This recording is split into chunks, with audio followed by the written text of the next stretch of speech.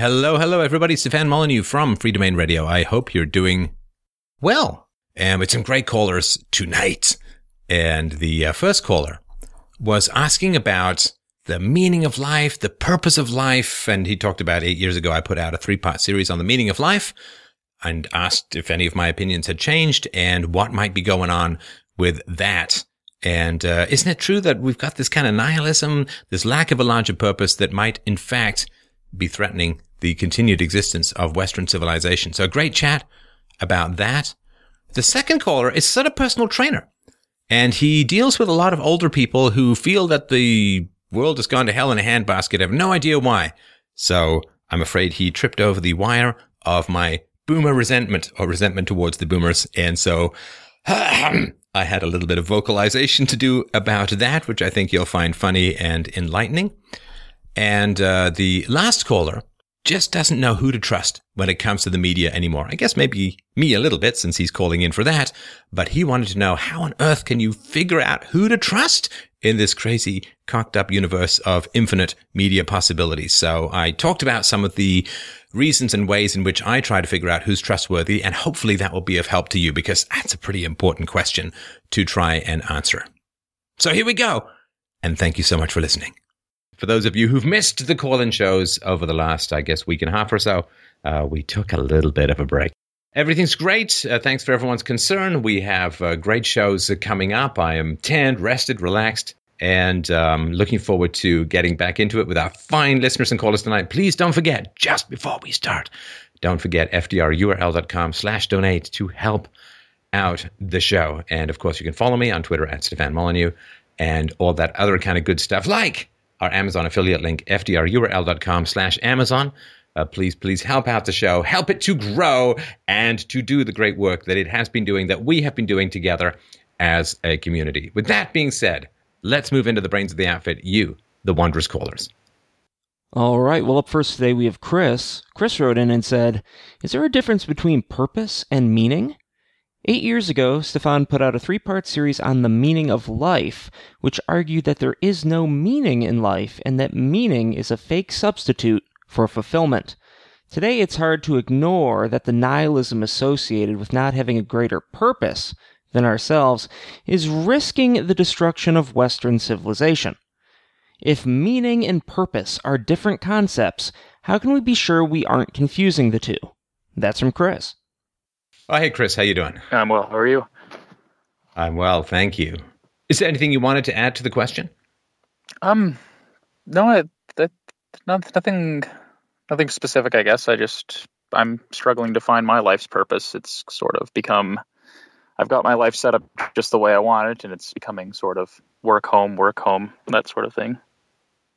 And I don't know what work, home means. Well, just you go to work, you come home, and my job isn't especially interesting. It's just maintaining airplanes doesn't. I don't know. It seems like I could be doing more with myself. Yeah, as a guy who flies, I'm very happy that the airplanes are maintained. So, keeping people from crashing into fiery ruins, not bad.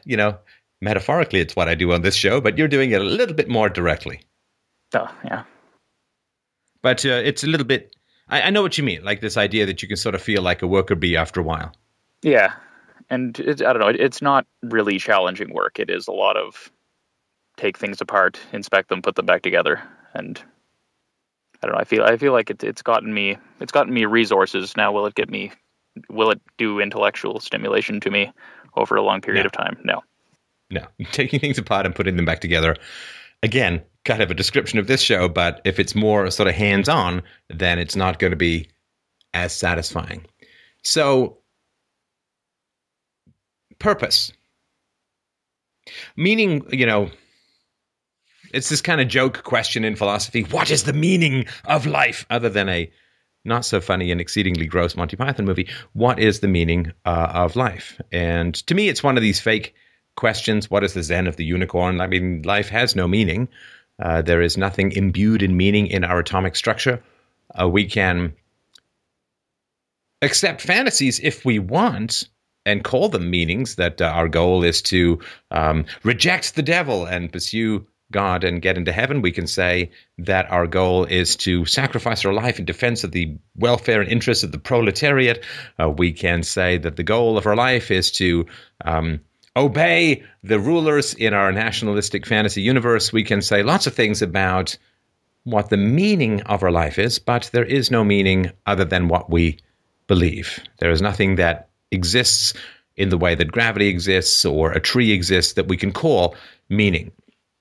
And the search for meaning, to me, is generally a noose or a lariat that other people put around us in order to drag them in the direction that they want. Meaning, in general, almost always translates into obedience to fantasy story spinners and their nefarious linguistics. So I don't think that meaning is a particularly useful thing to pursue.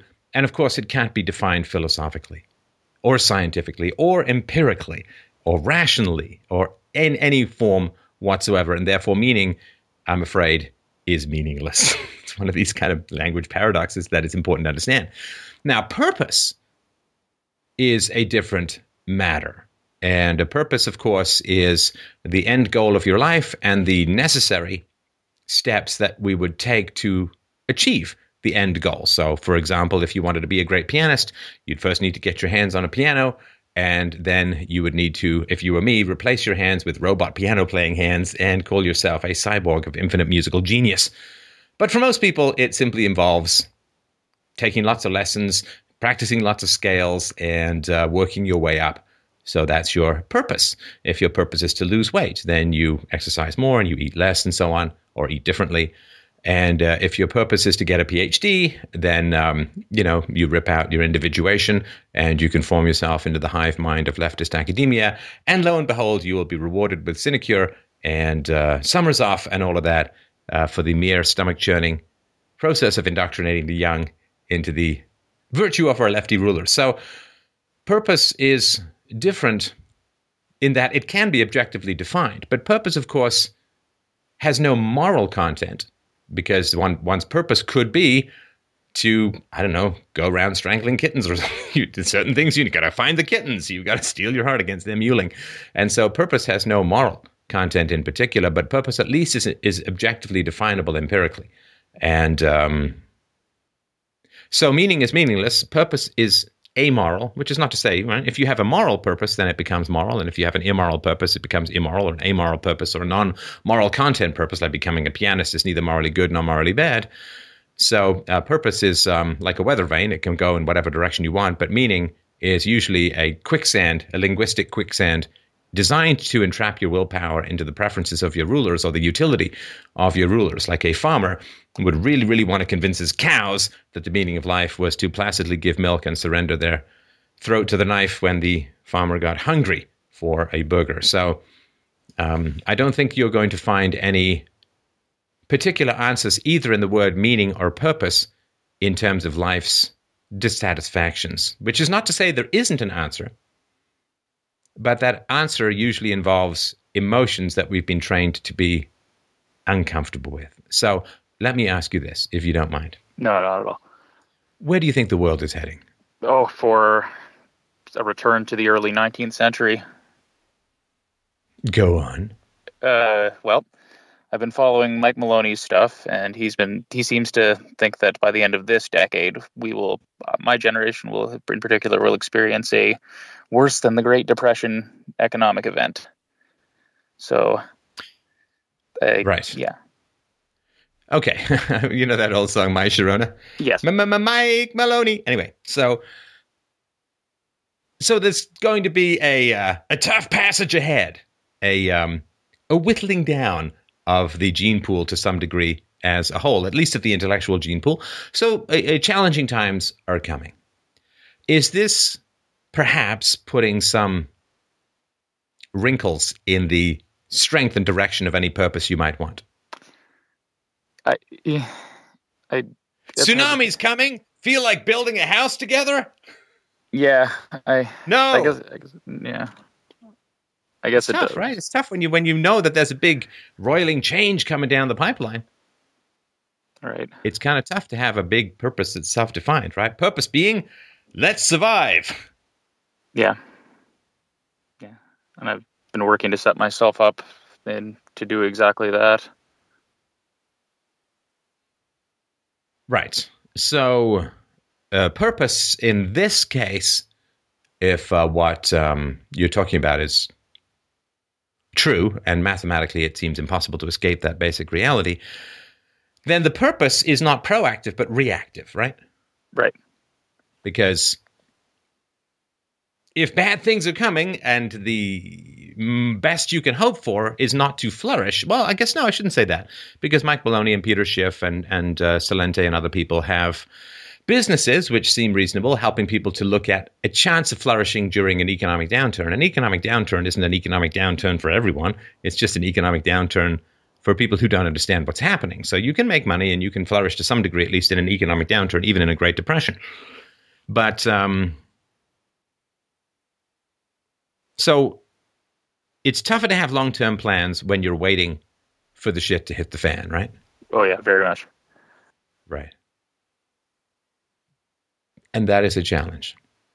Is there anything you could do to help others understand and prepare for what's coming? I just annoy my colleagues by talking about it constantly, and I get the odd flickers of curiosity and mostly just dismissive hand waves. Right.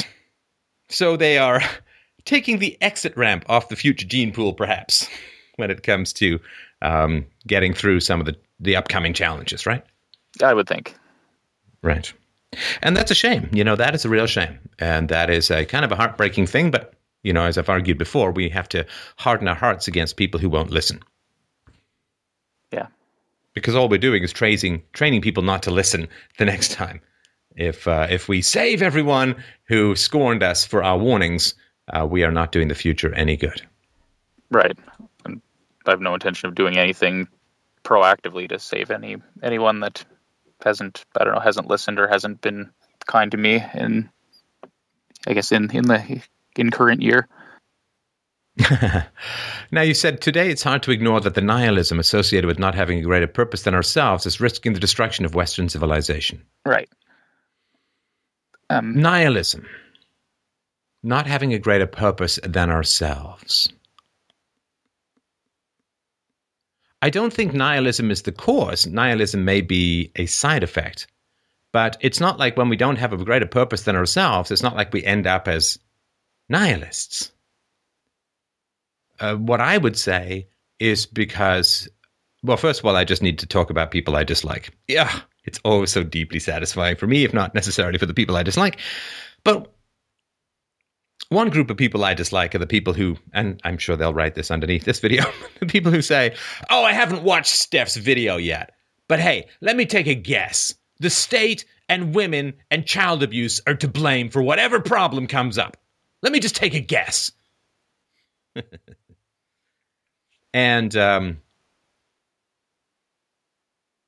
it's not that we end up nihilistic because we somehow lose our purpose. What happens is that when the state enters into what were formerly communal, voluntary, and personal relationships and withers those away. The state is this sort of big, giant, squat toad that sits on plants, and then they're dead by the time it finally rots away.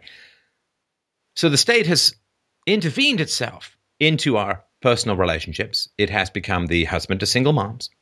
It has become the educator instead of the parents, because the government in general forces children into the schools and then loads huge amounts of homework onto the kids so that they can't get parental transmission of values. It has stripped away religious instruction from the public sphere to a large degree. In fact, you can't even have the 10 Commandments in a courtroom in America in many places. And so the government has taken over and intervened itself and elbowed and shouldered aside. A charity, right? Why did people used to get to know their neighbors? Why did people have community organizations? You know, the Elks, the Shriners, the friendly societies that used to be around in the 19th century, up until really the welfare state came along. Well, people had community relationships because life was risky. And when you take away that risk with the welfare state and free healthcare and free education and unemployment insurance and all that kind of stuff, you take away the need. for people to have these relationships. And when you have great relationships, you don't worry about meaning and purpose. If you're doing good in your community, if you're helping out in the world, you don't worry about those things. They don't strike you. Like in the moment of a great orgasm, there are very few people thinking, but really, what's the meaning of all this mess and squirtiness? I mean, it's not because you're fulfilled in that moment for whatever that's worth. And so I don't know if you've seen, there was this guy has spent the last couple of years roaming around, taking photographs of abandoned places in the world. And one of them was some house somewhere, or I think it was some mine that had closed down or something like that. And sand had gone and half buried everything in the house, right? The windows were either left open or were broken, and sand had blown in and sand dunes were filling the house. Now, of course, if somebody lived there and loved that house, that would never happen. You close the door, close the window, close the door, and if sand blows in, you sweep it up and take it back out. And there's old schools, there's old cathedrals, there's old fairgrounds, there's tons of abandoned places in the world. And for some people, that's depressing. Oh, look at all the resources poured into this thing and nobody goes there anymore. How sad that is. Assuming it's not the government that killed them, I view that as liberating because all the people who aren't there are doing something that people want more. I mean, you could, if you wanted, pay a whole bunch of people to go stand out in some abandoned fairground in Bulgaria waiting for customers that never come, but what a huge waste of human resources. And those people would have a little trouble with the questions of meaning and purpose.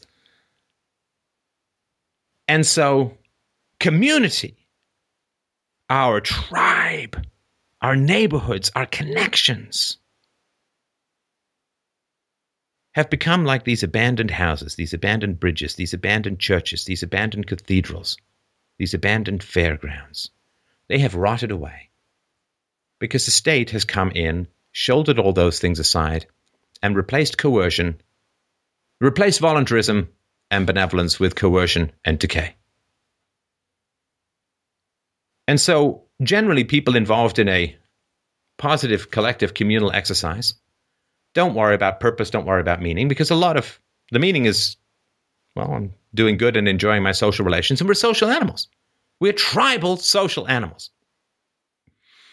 And when the state shoulders its way in and rips up and tears asunder and destroys our tribes, our neighborhoods, our communities, our groups, it kills a very essential an elemental aspect of ourselves. There are animals that you isolate them, they don't care. They don't care. Single animals, right? Animals that don't work in packs. Assuming, if you spay a cat and doesn't have a sexual desire anymore, which would lead it to want to mate, and they're not really pack animals. So, but if you take a dog and isolate a dog, well, the dog is a pack animal. The dog experiences loneliness that solo animals, non-pack animals, don't experience. And so when the state comes in and with the sort of fine acidic mist of coercive pseudo-benevolence dissolves all of the spider webs and wonderful, glorious ties that bind and give us meaning and give us purpose, when the state comes in and dissolves and decays all of these ties that keep us together as social animals. As Aristotle said, the man who can live alone is either a monster or a god, but not a human being. And we lose this connection, we lose this purpose, we lose this meaning of tribalism. The state is like a zoo of solo animals. Again, for natural loners, it's not the end of the world. But for most of us who want that tribal connection, who want that group, that community, it's a kind of drugged and deceptive agony to be isolated in this kind of way. And so the one thing we have to look forward to, and I know, everybody's like, oh, there's going to be a Great Depression, worse than the last Great Depression, and so on. And it is going to be a difficult transition. But, Chris, let me tell you,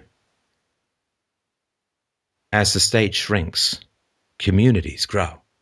Our tribal instincts return, they reemerge. The pack animal nature of our benevolent philanthropy reattaches us to each other. The common enemy called risk, which the government has shielded us from, reemerges and binds us back together. You know, there's this whole thing, oh, well, if aliens threaten the human race, we'd all bond together and fight the aliens. Okay, well, there's an alien in our midst, a danger in our midst, a predator in our midst called risk. Called could get sick, called could lose your job, called whatever, could run out of money. And to alleviate this risk, we share ourselves with others. And we've had the soft corrosive hell of near infinite individuality for too long. By individuality, I mean people who have gained the privilege of not needing to submit themselves to social constraints. You can live in splendid and glorious isolation because the state will take care of your risk, will keep the predator of risk away from your door. And so you don't need people. You don't need to be part of a community. You don't need to share risk. You don't need to help out others. You don't need to create those lovely bonds of mutual obligation that irritate in the moment and save in the long run. Take us out of ourselves. Give us a sense of perspective. You know, it's hard for a young man to worry too much about his own problems if they're not that great, if he's taking care of elderly people who are dying, which, you know, used to happen to some degree, or at least women used to do it more. So we've had this weird life that's been created for us where we are isolated and lost, and our social bonds have decayed, which means we feel that we have no meaning and no purpose. And as long as the state continues to spray its fine acidic mist of coercive pseudo-benevolence onto the ties that bind us, we will remain this splendid isolation that is turning us into gods and monsters, into narcissistic, vainglorious monsters, or gods who believe they are above the natural causality of the universe, which is that we need friends and family to alleviate the random dangers of risk. And this decay, this dissolution of our social ties, of our social binds, is in many ways the greatest and ugliest effect of the state on us. And when the state runs out of money to bribe us into our splendid isolation, then we will get off our butts and we will get to know our neighbors and we will reconnect in a community. And we'll hate it because it feels like a big, giant imposition on our splendid isolation. And then we'll love it. We'll love it. Because that's our natural habitat. Our natural habitat is a connected tribe. That's what we grew up in. And it is possible, of course, if you win the lottery, that you can get that kind of isolation. But people generally win the lottery and it's disastrous for them and they wish they never had.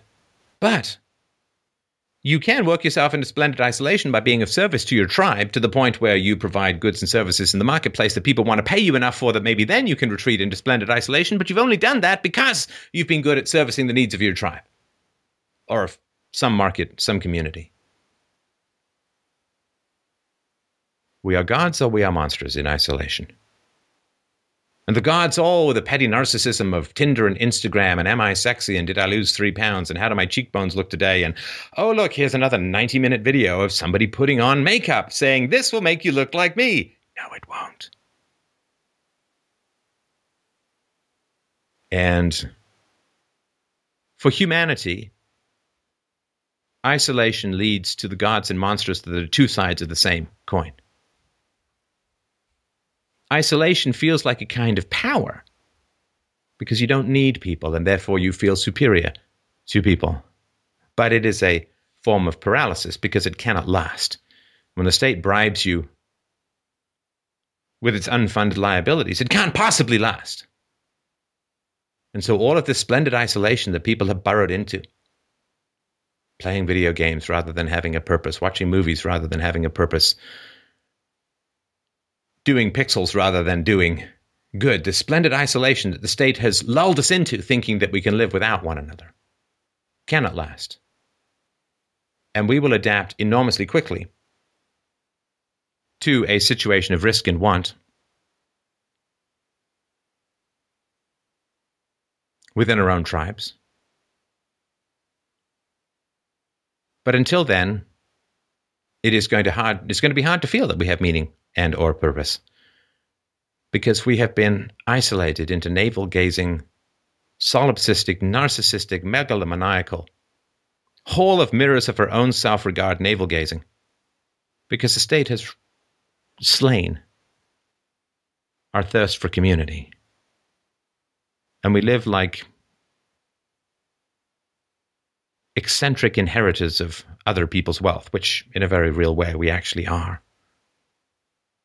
And we will remain this isolated, and we will remain this in waiting, and we will remain this atomized in an unnatural environment called isolation from community. We will remain in this state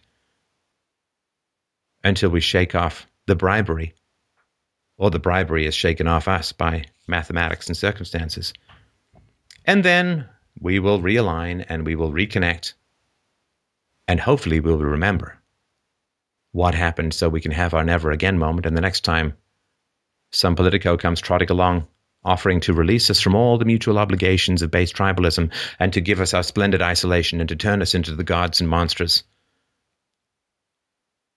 of infinite vanity and self-regard, we will not listen. I think we have good reason not to fear what is coming, but to welcome it as a liberation from the deadly fantasy of dependence on force. Yeah. Well, it's a little wonder smart people feel so depressed in the modern world. I mean, that longing to have people, community, it's a very difficult thing to do. If you're living in sort of a bedroom community or a small town, you may not know anybody. Well, and normally you would get to know people, and they would want to get to know you. It's not necessary anymore. You know, I said in the recent presentation on Rome that when the circumstances, when the surreal circumstances of state power are removed, human beings revert to our natural state very easily, very quickly. In a negative way. In a negative way, this happened to the British kids who had lived a couple of generations of relative peace in Western Europe, at least, and then they perfectly adapted to the trench warfare, not in terms of like not having shell shock or anything like that, but they adapted to all of that and fought well and fought with courage and determination. So we're just in this air of coerced unreality, this fantasy of infinite resources, and what happens with infinite resources is infinite isolation. And the people who can see that are viewed as mad by the people who can't. You know, as that old quote from Nietzsche, those who could hear the music. Those who were dancing were thought mad by those who could not hear the music. And so it's like what I've said about male-female relations for years. We can say all we want about men's rights and MGTOW and masculism and all that kind of stuff. We can say all we want, and it's great to do that and identify the issues.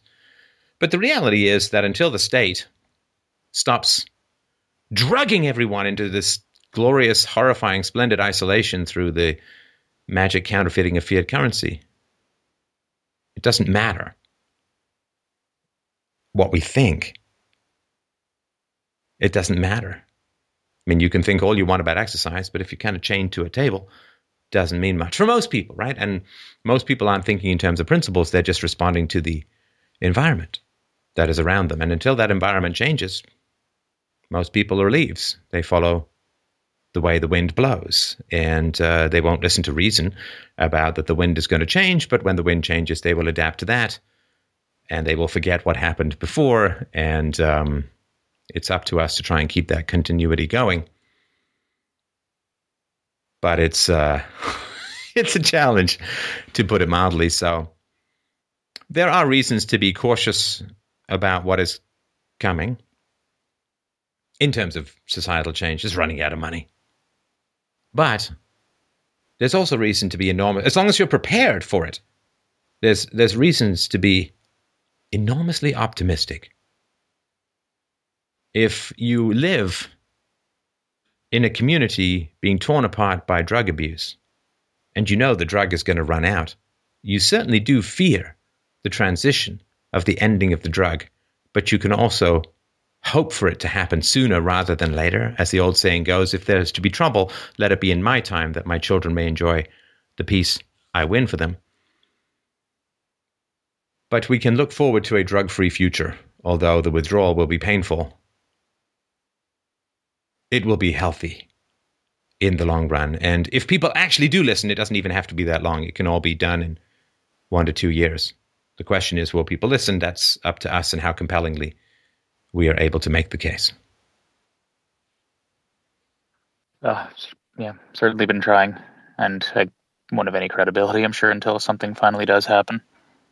And then you'll be surprised how much you have. Well, thanks very much for the call, Chris. Always great to chat, and keep us posted. And let's move on to the next caller. All right. Up next is Aaron.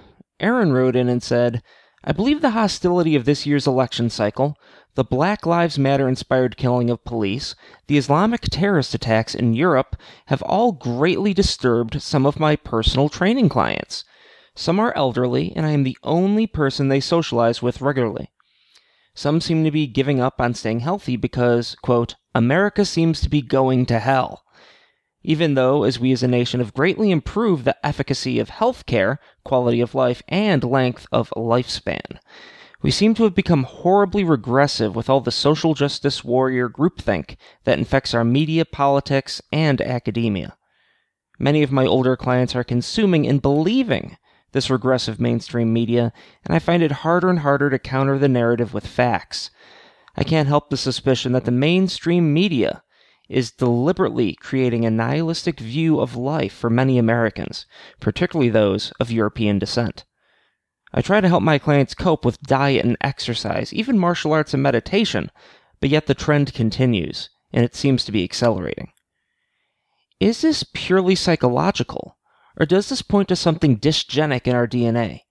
Considering American/European folks' collective history as bold explorers, innovators, and artists who have filled the world with amazing beauty, it would hardly seem credible that nihilism and hard-headed altruism is endemic to our people after only a couple of generations. Is this genetic? If so, how can it be countered? If it is not genetic, are there outside forces at work? That's from Aaron. Hey, Aaron, how you doing? Hey, Steph, it's an honor. Well, thank you. So, your boomer clients feel that America has just somehow mysteriously gone in the wrong direction, do they? Like they didn't vote for anything. They didn't have any particular preferences. They didn't guide the culture through their artistic consumption choices or anything. Just mysteriously, things seem to have gone bad. Yeah, it does seem that way. And I do remind them, I said, you had more input than me. I've only been able to vote for, only the past couple of elections, and I've definitely tried to have my say. But there was. Yeah, no, that's it's tough, when blowback happens because of your boomer delusions, right? Yeah, it's tough, when you get the world that you want and you don't want it, and then you want to say, well, I had nothing to do with it. It just mysteriously happened. Yeah. And I bring that to their attention all the time. I say, look, nothing just happens to you. You are responsible for all your interactions with the world and other people. And I use that in my training, and I tell them, if you're not responsible for you, the things you say, the things you do, then you're not really in control of your personhood. And if you're not in control of your personhood, then how can you really say that you can make a credible argument for making a decision on how the world should be? And here's my impression of my experience for about 35 years. 35 years I've been into philosophy, right? Yes, sir. So here's my impression of trying to speak philosophy to boomers. Are you ready? Shoot. Shut up, Steph. Thank you. Scene. That's the entire thing. That's all I got. Talking to my friends' parents. Talking to teachers. Talking to professors. Trying to get into academia. Trying to get plays written that had some sort of non-communist message in socialist-y Canada, trying to talk to people about the welfare state, trying to talk to people about the national debt, trying to talk to people about terrible education, trying to talk to people about government unions, trying to talk to people about fiat currency, trying to talk to people about multiculturalism and its challenges. Shut up, Steph! Yeah, it almost seems like they're coming out of an echo chamber in which that was being yelled at them, and now they're yelling it at you. And what? Sorry, the boomers. Who was yelling "shut up" at the boomers? Other boomers. There were always people that were saying, "No, this is the wrong idea." Not everybody voted for Bush. Not everybody voted for Clinton. It was just the alleged. No. Fuck voting for people. They voted with their dollars. They're the ones who kept the mainstream media alive. Indeed, they certainly. You know what the mainstream media has said to me? Shut up, Steph. Yeah. And to all my friends. I mean, they're the ones who gave money to these people. Oh, I didn't vote for Bush. Really? Did you tune into the mainstream media when they were showing bombs raining down on the Afghanis and the Iraqis and blowing them all to hell and getting rid of their entire infrastructure, which kept cholera out of their children's lungs? There's the guys who kept the mainstream media alive by consuming the lies. Feed me the lies. Give me the lies. Let me get my groupthink on. Don't make me think for myself.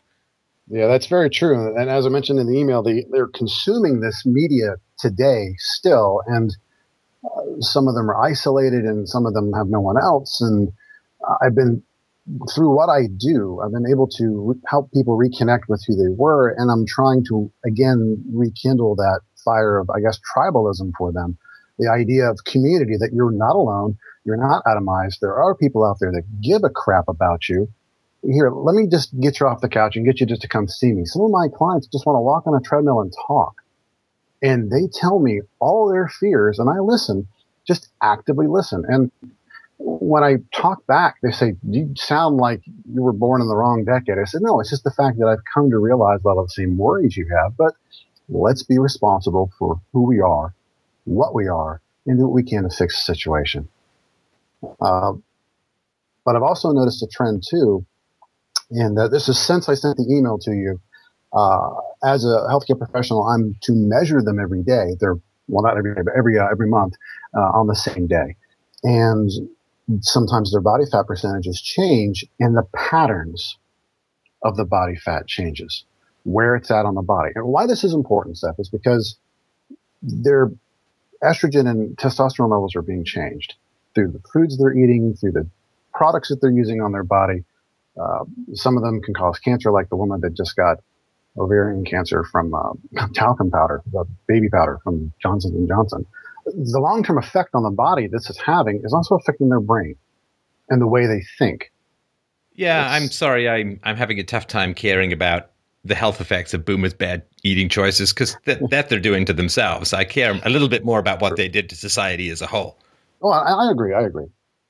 So what I've noticed is that the decay of society, along with the choices that they made, plus the health benefits that they're getting from training, is starting to get them to kind of wake up that they can make a proper decision.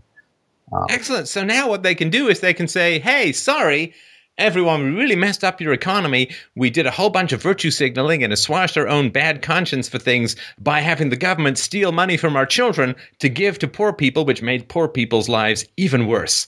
So we decided not to do any of that icky, messy, face-to-face, actually help people out in a real way kind of charity because, that's complicated and difficult. So what we did was we screamed at the state to go and do the charity for us so we didn't have to do any of that messy stuff ourselves, so we could go and retreat to our condos and our big screen TVs and our vacations and our corner offices. So we got the government to do all the messy stuff in society. Well, we didn't really want to pay the taxes for it ourselves. So we wanted to help the poor. We wanted to have all of this great stuff that the government was spending on, but we didn't actually want to pay the taxes for it ourselves because, expensive. So what we did was we had the government borrow against the future of our children, if we in fact even bothered to have any children.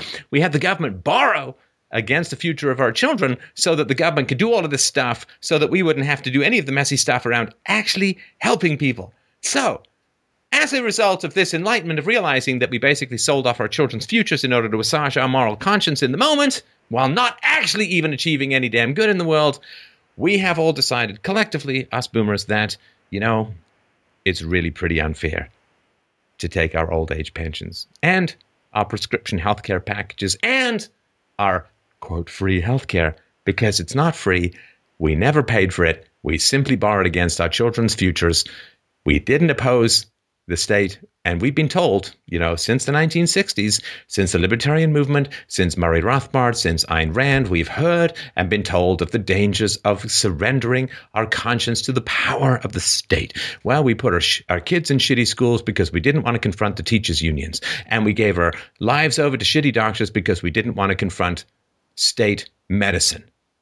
And we decided to shit all over Barry Goldwater because he said, maybe we should have a smaller government. And we decided to attack anyone who talked about race and IQ as a racist. And now look what's happened. Everyone's just getting along so well. Yeah. So until the boomers actually step up and say, hey, we really messed things up. We really ignored science. We really rejected reality. We really attacked and viciously undercut everyone who brought arguments that pricked our moral vanity, until they are now saying, well, the world just seems to be going in a strange and bad way. And I go, where's my money?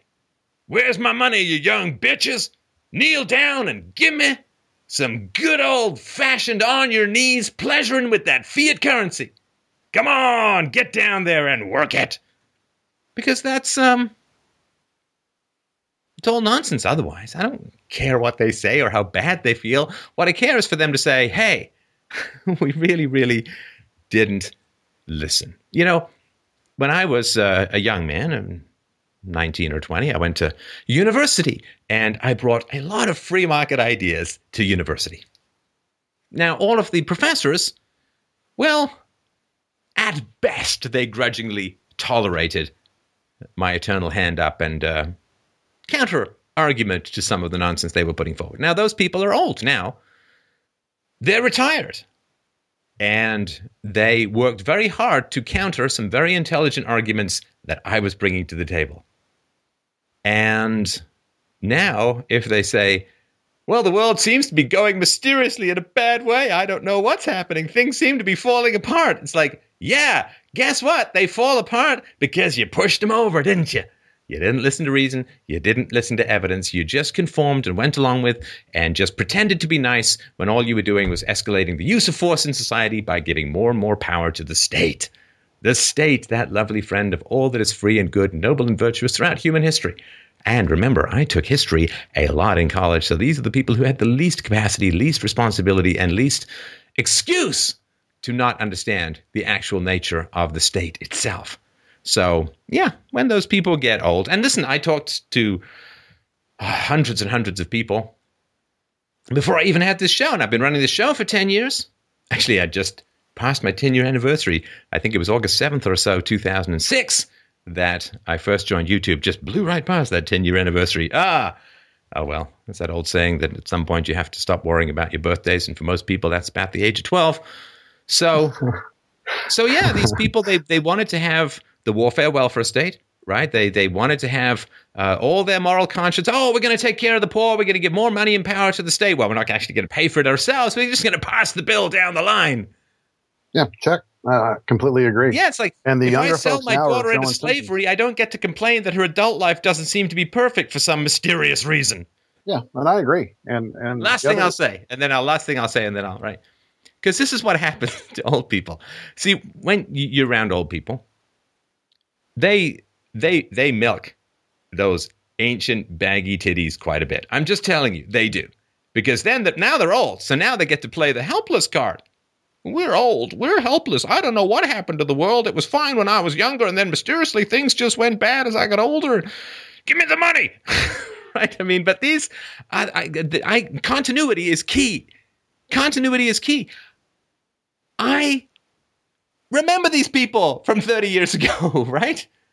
When they were 30 or 40 and I was coming into college and they were taking big, long, languid intellectual dumps all over my shiny, silvery free market views. So now that they're old, I don't see how. Like, one of my favorite plays is King Lear. I played Cornwall, the evil eye gouger, in a production of King Lear when I was at the National Theatre School. And King Lear's a great play because there's this mad, vain old man who needs to learn humility. And he does. He learns humility. And he apologizes. Forgive me, for I am a fond, foolish old man, he finally says to the daughter that he wronged.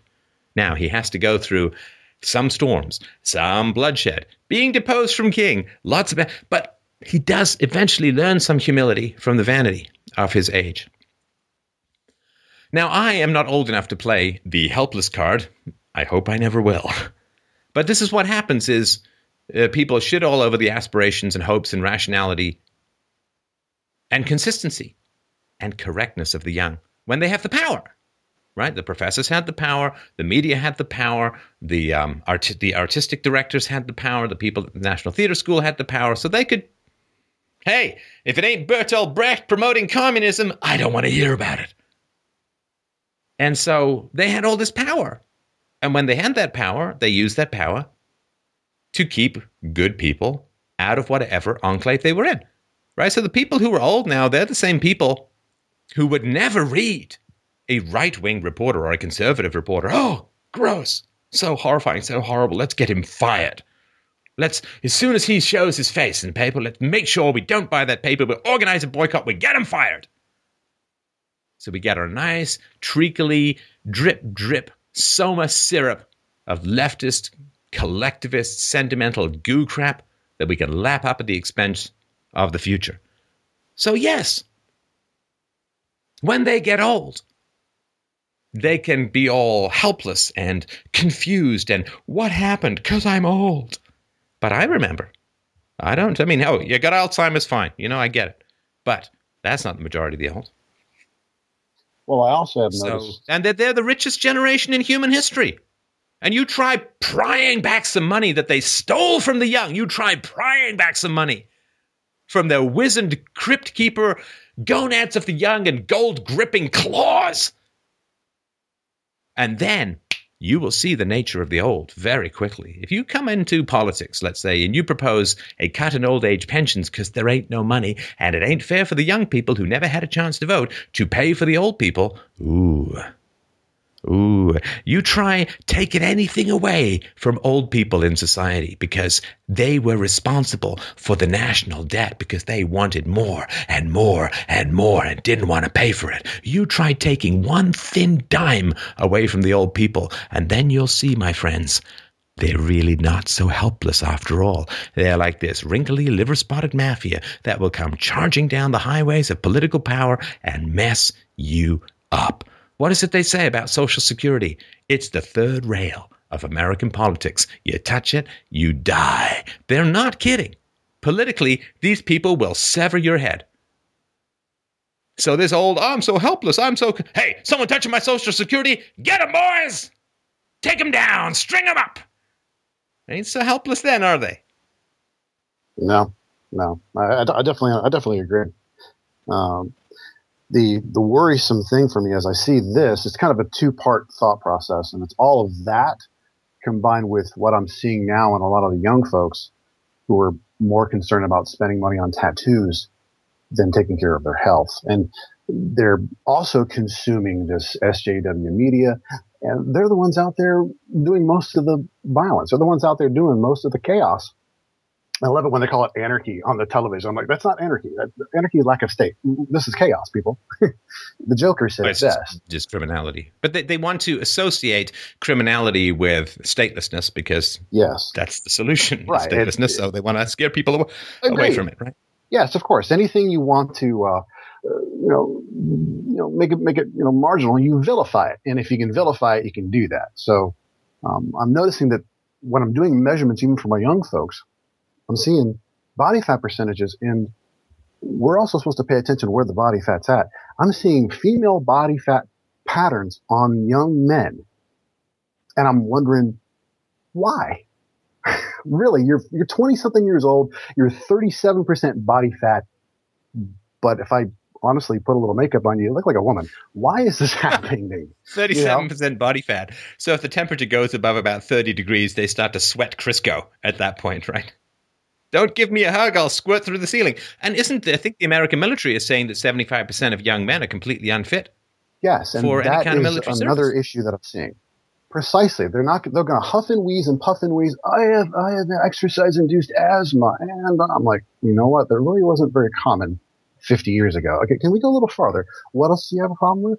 I heard all the time. Do you sit all the time? Yeah, well, you need to get off your butt and move around. That's the simplest thing. And I am probably the hardest person to have an assessment from because I will really tear you up by looking at what you are, breaking it down, but I'm doing it with compassion. I'm doing it with the point of saying, look, if you don't do something now, you're never going to change. And if you never change, this is never going to change for you.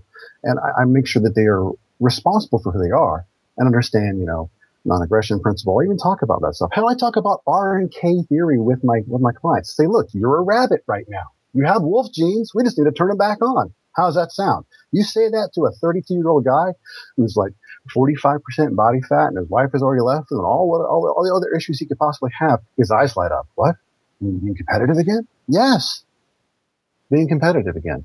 Feeling younger again. And then I talk to them about their testosterone levels and get it checked. Talking about why they should give a damn. And these are people like 4 or 5 years younger or older than me.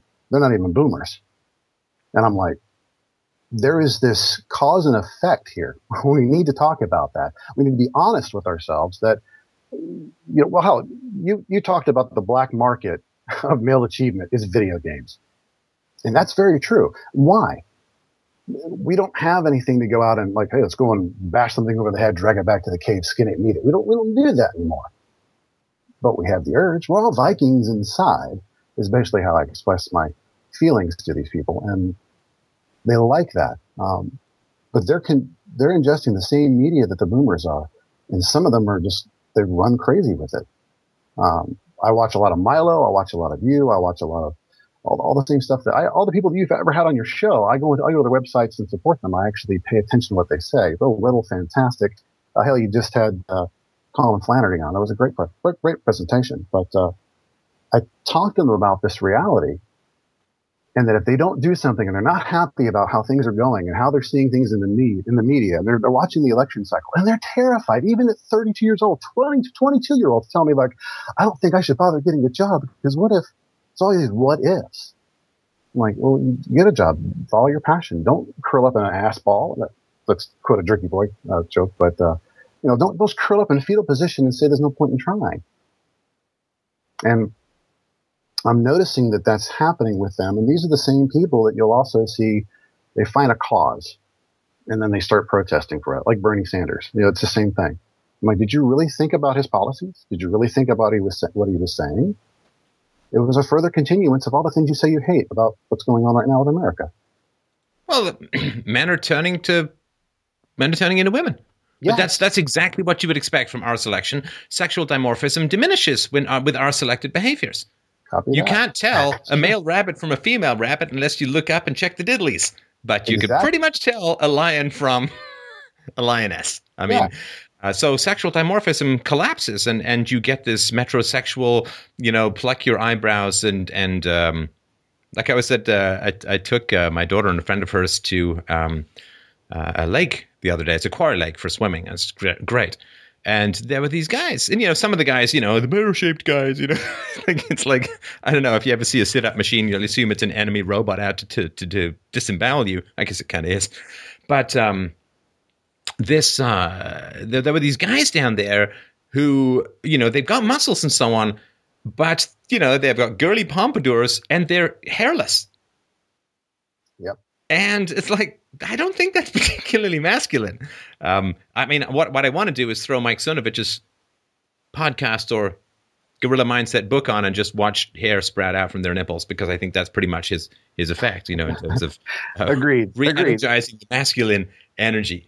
But so he's a big guy and he's hairy and he does represent this neo-masculinity. I pay attention to him as well, and I listen to all that stuff, the Roosh controversy and the whole neo-masculinity, and I tell him, I want you to take it for real. Don't be pretend, don't be fake, don't walk away from women, don't be the whole MGTOW thing. It bothers me because I'm like, if you do that, you won't have babies. If you don't have babies, society collapses, at least for us. Do you not realize that?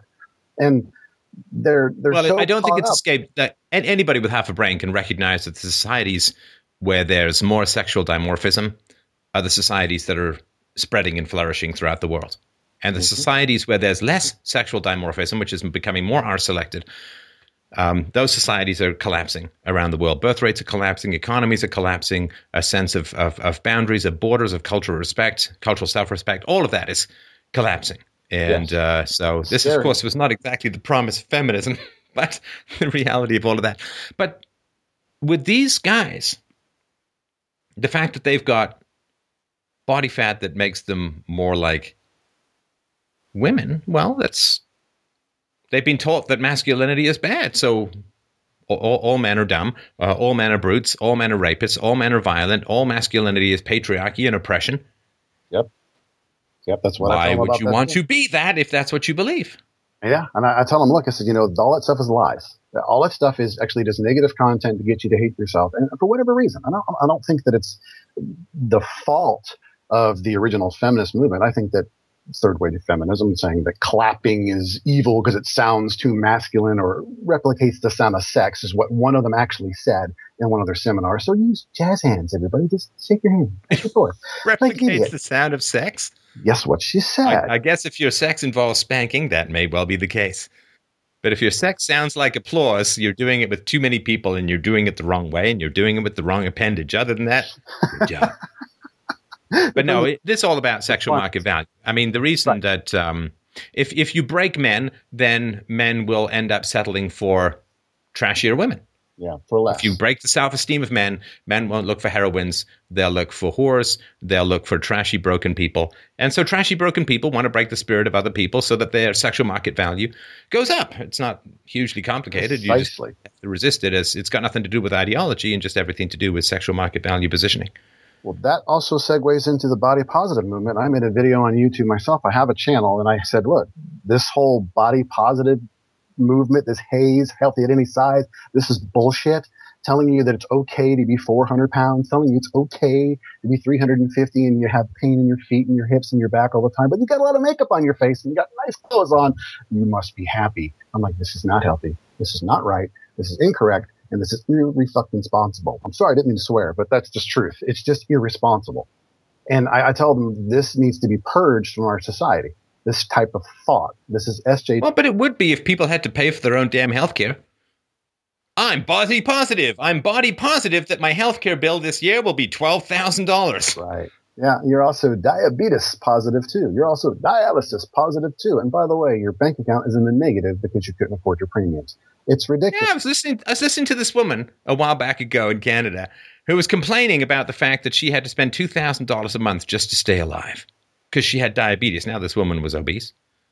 Mm-hmm. And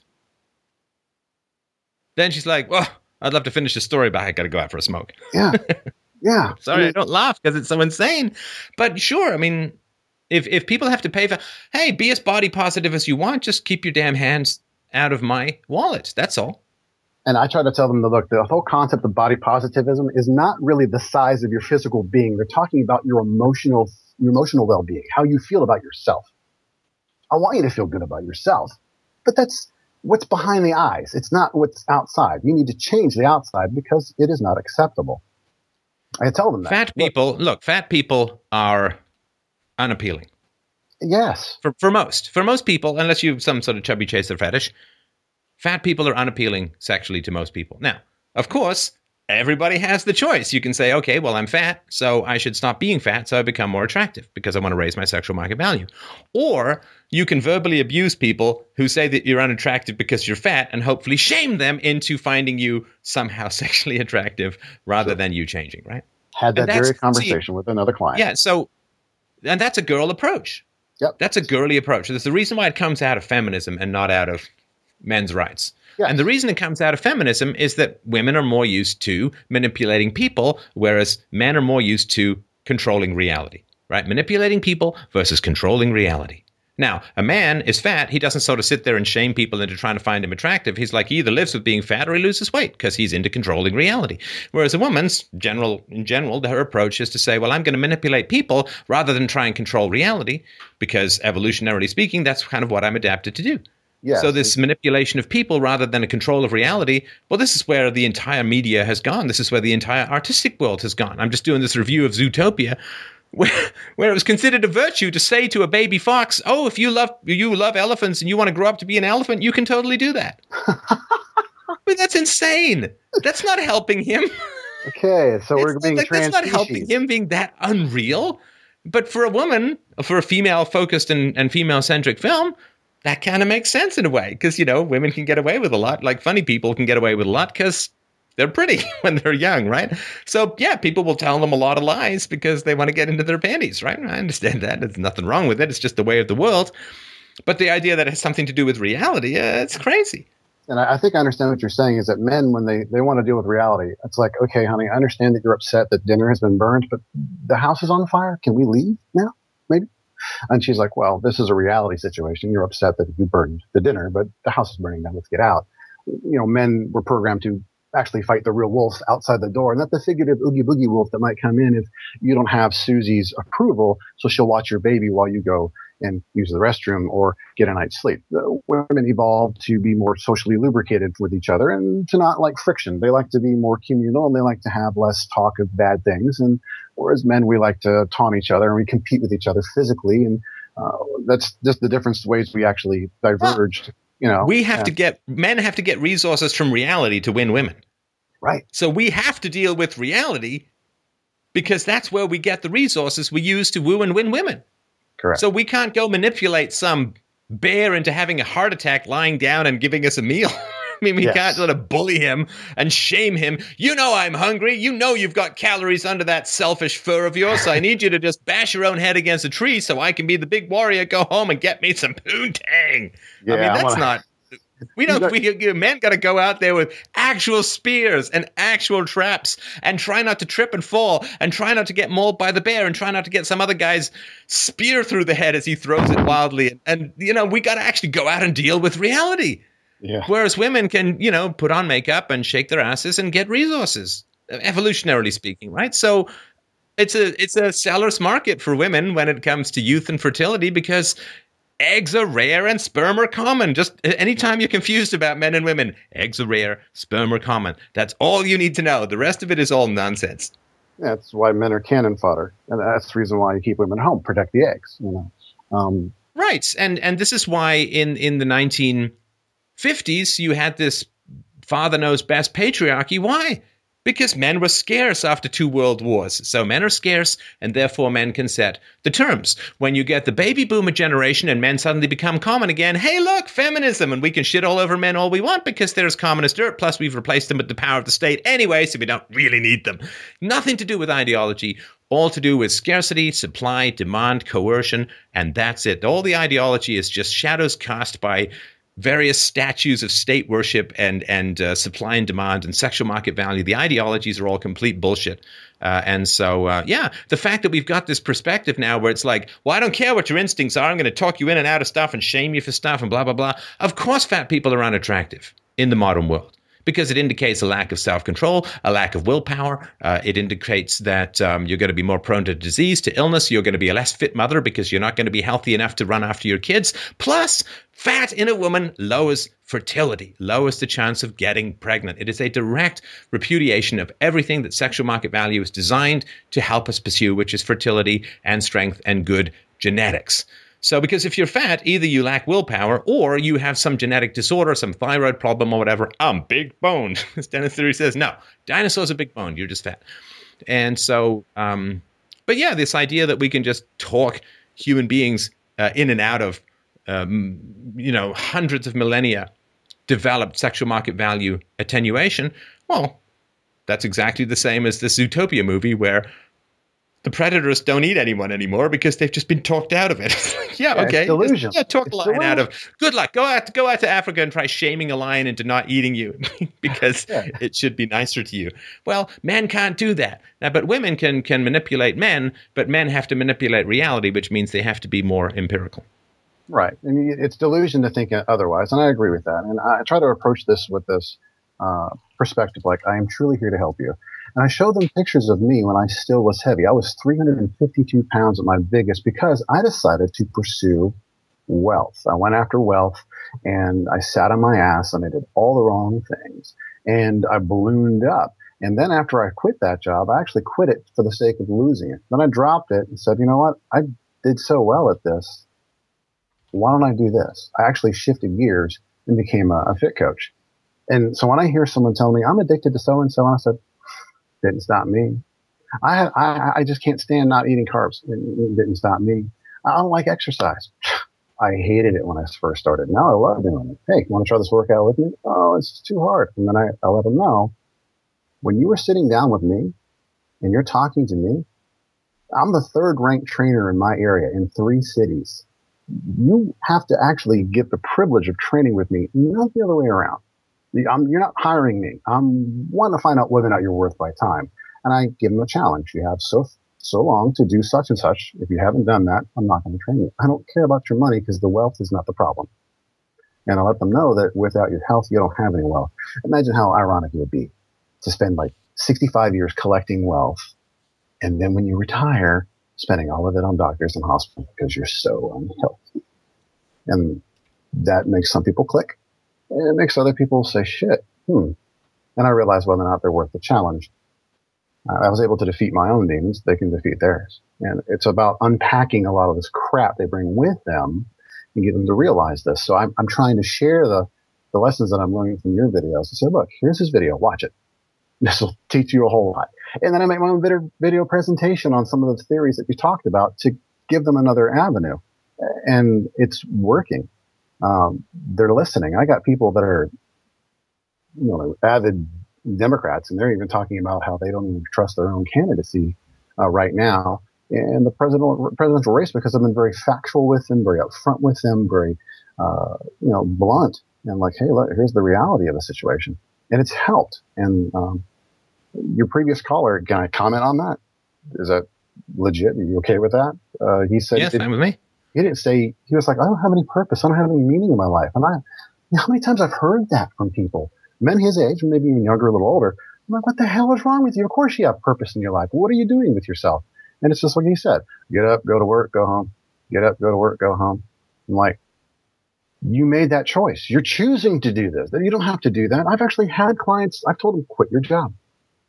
Quit your job. I don't care that you can't continue to pay for the programming with me. Quit your job, and when you get a better one that makes you happy, then you come back to me. And they did. One woman retired because I told her, look, the job is killing you. You love music, but stop what you're doing and do something better.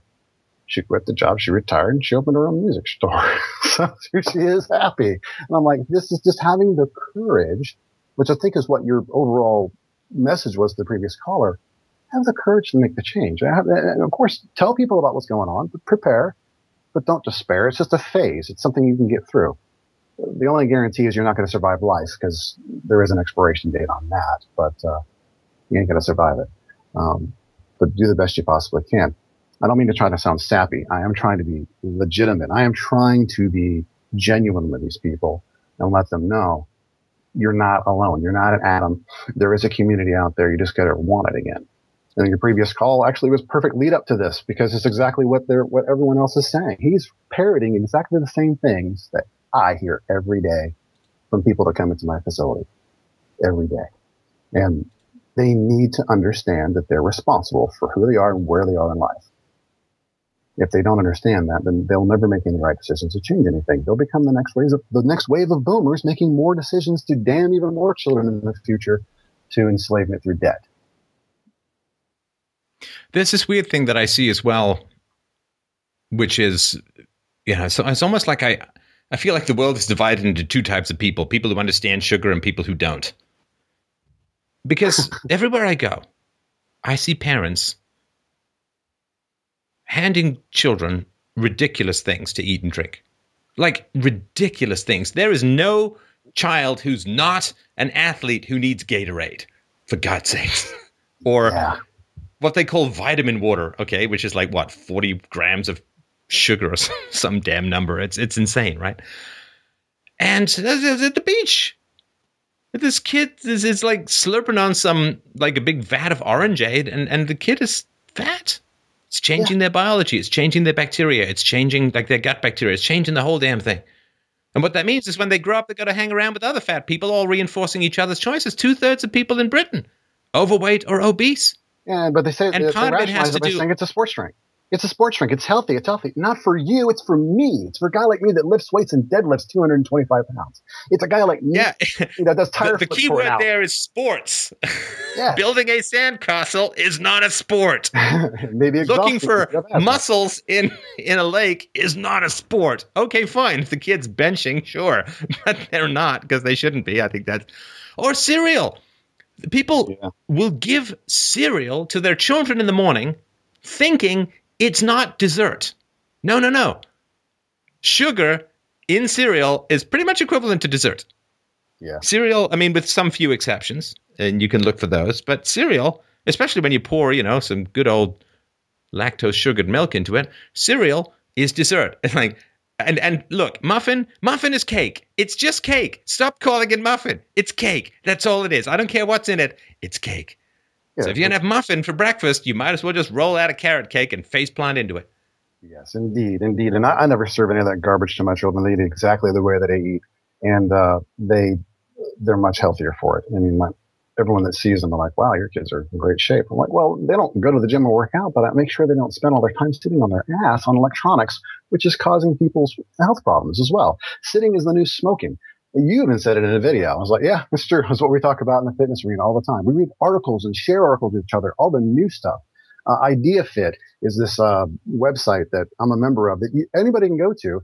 And they actually have seminars there where they're talking about latest technologies and latest findings in exercise. I mean, stuff like dispelling the myth of having to keep your feet perfectly parallel when you squat, to also, by the way, this food actually raises your testosterone naturally. Oh, by the way, this food will actually kill you in the long run. They've discovered so many things just by paying attention. And if we don't have the courage to talk about these new findings, regardless of how politically incorrect they might be, especially if they reveal HBD, human biodiversity, it's like, don't be afraid to talk about this stuff. And you mean like sort of how Chinese and Korean and Japanese people, they don't gather fat. It's hard. This is one of the reasons why sumo wrestling is so extraordinary in Japan. It's hard to, I remember I had a friend, a Japanese friend, and she said, well, Japan, we don't sit down and just eat a bag of chips, that's just gross, right?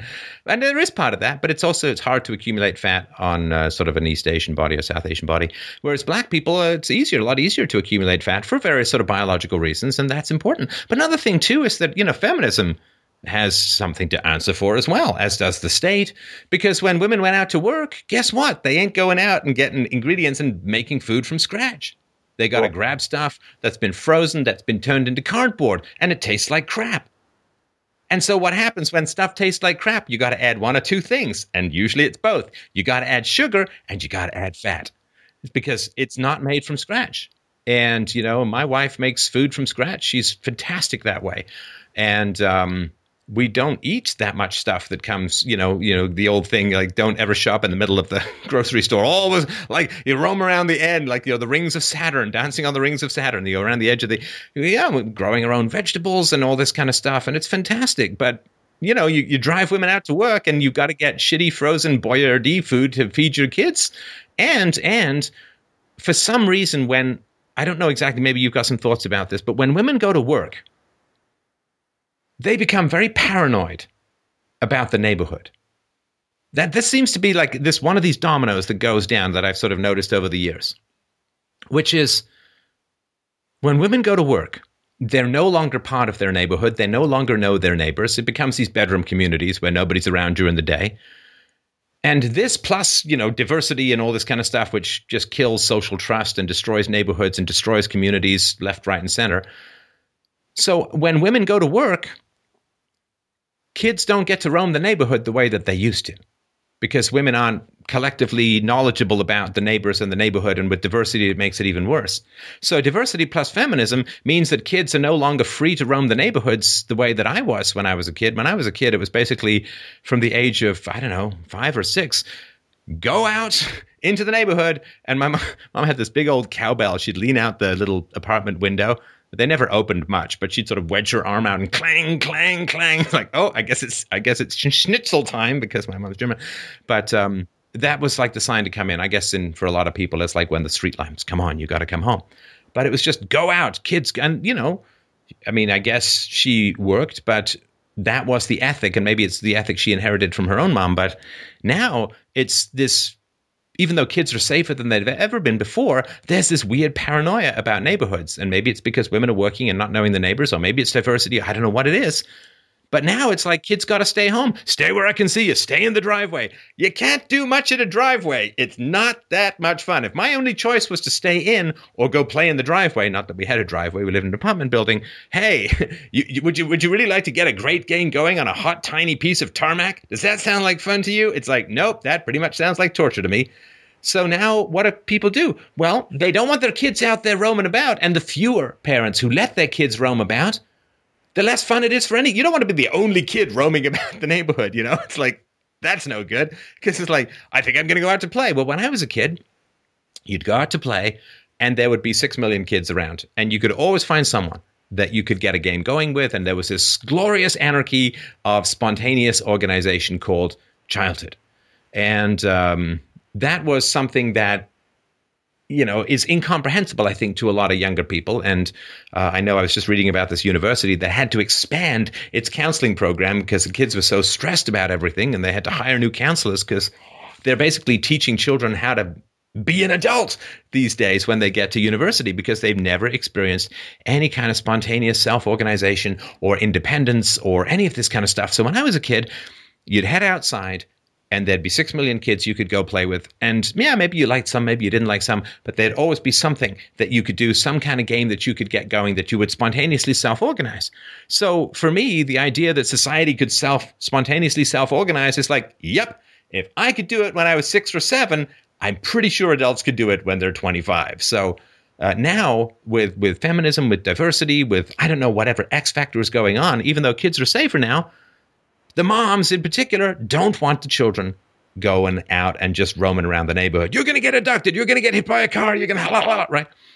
And so now they got to keep the kids home. Well, how do you keep the kids home? You shove them in front of a screen. And you shove them in front of a screen, they're just sitting around. Yeah, you're zombifying them. This paranoia about childhood, desperate terror about childhood of any kind has raised I think a very fragile, neurotic, social justice warriors, and the relationship between social justice warriors and kids who went to daycare, I think is pretty strong. Yeah, it's strong. And the fact that, I got my first job when I was 11 or 12, and I got my first paid job when I was 9 or 10. I got my first job when I was 11 or 12, been working ever since. Went out and just we had no money. Maybe one guy would have a ball, but basically, we'd be making forts in the woods. We'd be getting sticks and playing war. We'd be playing what used to be called Red Rover. Red Rover, we call a certain person over, and it was all just spontaneous self-organization with no money. And now, every time you want to get something going, it's got to be a play date. Everyone's got to be around. You got to drive kids somewhere. You got to take them to Chuck E. Cheese and drop $50. It's all not at all spontaneous self-organization. And the thousands of hours as a kid that you spend organizing play with no money out in the natural world, none of that really exists that much anymore. That's right. And there doesn't seem to be a safe space for it. Really fragile. Sorry? It doesn't seem to be a safe space for it. And there's that word, phrase, safe space. They don't have a safe space at home. This is what's happened, in my opinion, based on what I've seen. The atomization of the family, with the third stage feminism movement where women don't really need men. They are married to the state, not to the man. They can dump them wherever they want to, get infinite resources from the great daddy of the state, to put it in a more G-rated way. The whole concept of that has caused this tension in the home, and then people have become disposable, and well, children also seem to become disposable too, instead of taking the time to consider that. But then there's this backlash in the mind, I think, of many mothers to say, ooh, I've been so remiss in my duties as a mom, and I'm working instead of staying home with them. I'm going to be overprotective in the whole outside and go and play. So now the kids don't do it. I used to play outside too. I would go outside from the time I got home from school after homework and stay there until the sun went down and have someone screaming my name. And I'd come running and they say, okay, time for dinner. That was normal. Playing outside, climbing trees, doing Red Rover and clotheslining your best friend and laughing your ass off as he gasps and wheezes and chokes and tries to come back to life. Yeah, that was fun. It was great playing Army Man. I mean, all that stuff. It was fantastic, but you just don't see the kids doing it anymore. And if you do see them outside in the group, they're on a cell phone, sitting around texting each other or looking at the internet or YouTube, or they're walking and they're playing Pokemon Go. It's not real childhood. It's not real. It's being babysitted through a phone, and your mom can call you at any time on the phone and say, where are you, whatnot. I understand that. It's an overcompensation because of the atomization of the family. That's in my opinion. Now, also, kids in daycare grew up to be social justice warriors. Yes, I was in daycare for a while when I was younger. And the reality is that those places sometimes were really, really, really caustic environments for children, particularly kids with disabilities. It was not a good environment at all. But once you got old enough to be on your own, it was great. So there was that. And then there was also the whole concept that if the world is atomizing us, we don't have a sense of community. Therefore, you don't really trust your neighbors and you don't really know them really well. You might see them on holidays or coming in out when they're in their groceries. I make it a point to walk over and say hello and invite them over to my place to do the same. I know the name of every neighbor on my block, every single one. I've been in their homes at least once. With one of my neighbors, we grilled together and talked together. And they're older than me. They're in their 50s. And we talked to them and they're saying, damn, you sound like you're me. I'm like, yeah. We go out and fish on the fishing dock together. And he said, this is amazing. There's a young person out there that has a head on their shoulders. I'm like, I'm not young. I see young people, 20-year-old people. That's young. They've forgotten that those people exist. Only if they're own kids. I'm like, well, if you send them to school, they're going to be exposed to this social justice warrior crap. And they say, yeah, what is this safe space I keep hearing about? Their kids are coming home and saying, I need a safe space from this conversation, Dad. What? I just want to tell you what's going on and why me and your mom are voting for Trump or whatever it would be. They're actually saying these things to them. And so you're sending them to these state mills where they're getting their minds mushed. They're not studying what they should be studying. And you're no surprise, more atomization. And some of these kids, when they're at home, decide that, well, they're going to get a useless degree in, I don't know, in European poetry through feminist philosophy or some shit. And they come home and they have to stay at home because they have a bunch of college debt and they have a degree they can't do anything with. And their parents just don't get them. So they go work at Starbucks. And next thing you know, it's tattoos and nose piercings and holding up signs at rallies. It's ridiculous. And this is what I'm seeing. Then I'm seeing them come in and saying, I just got out of college. I need to get my life together. Yeah. Let's get the weight off of you. They have college weight, they call it. College weight. Not baby weight, the college weight. The Frosh 15, it was called when I was younger. You put on 15 pounds your first semester of college. Not me, because I was broke. But for a lot of people. Ramen noodle can't pack it on, right?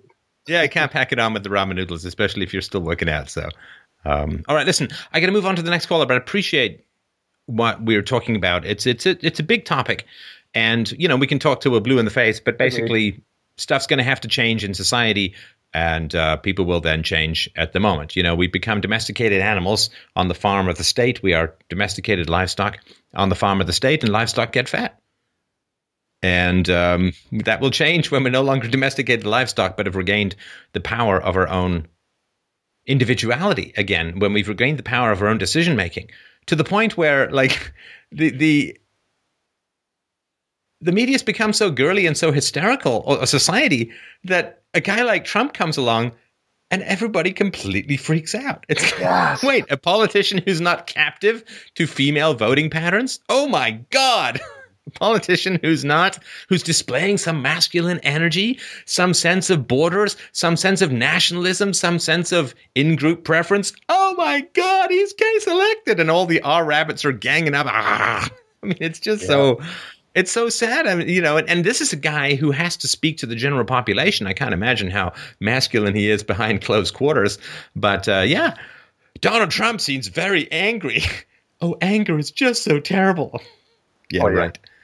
Well, visible anger. It's not like women aren't angry. They just do it through other means. But anyway. Yeah. Okay. I had to move on to the next caller, but thanks, man. You're welcome back anytime. It was a great... Yes, I'd love to do it again, Stefan. I really do enjoy it.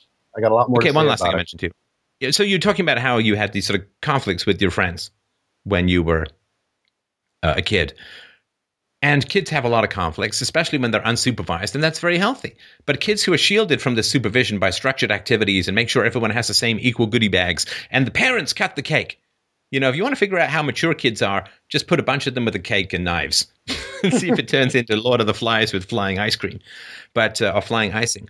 But if it's all managed to avoid conflict, hey, great, moms, you've now raised children. You've helped them avoid conflict their whole life long, and now they're going to college and falling apart.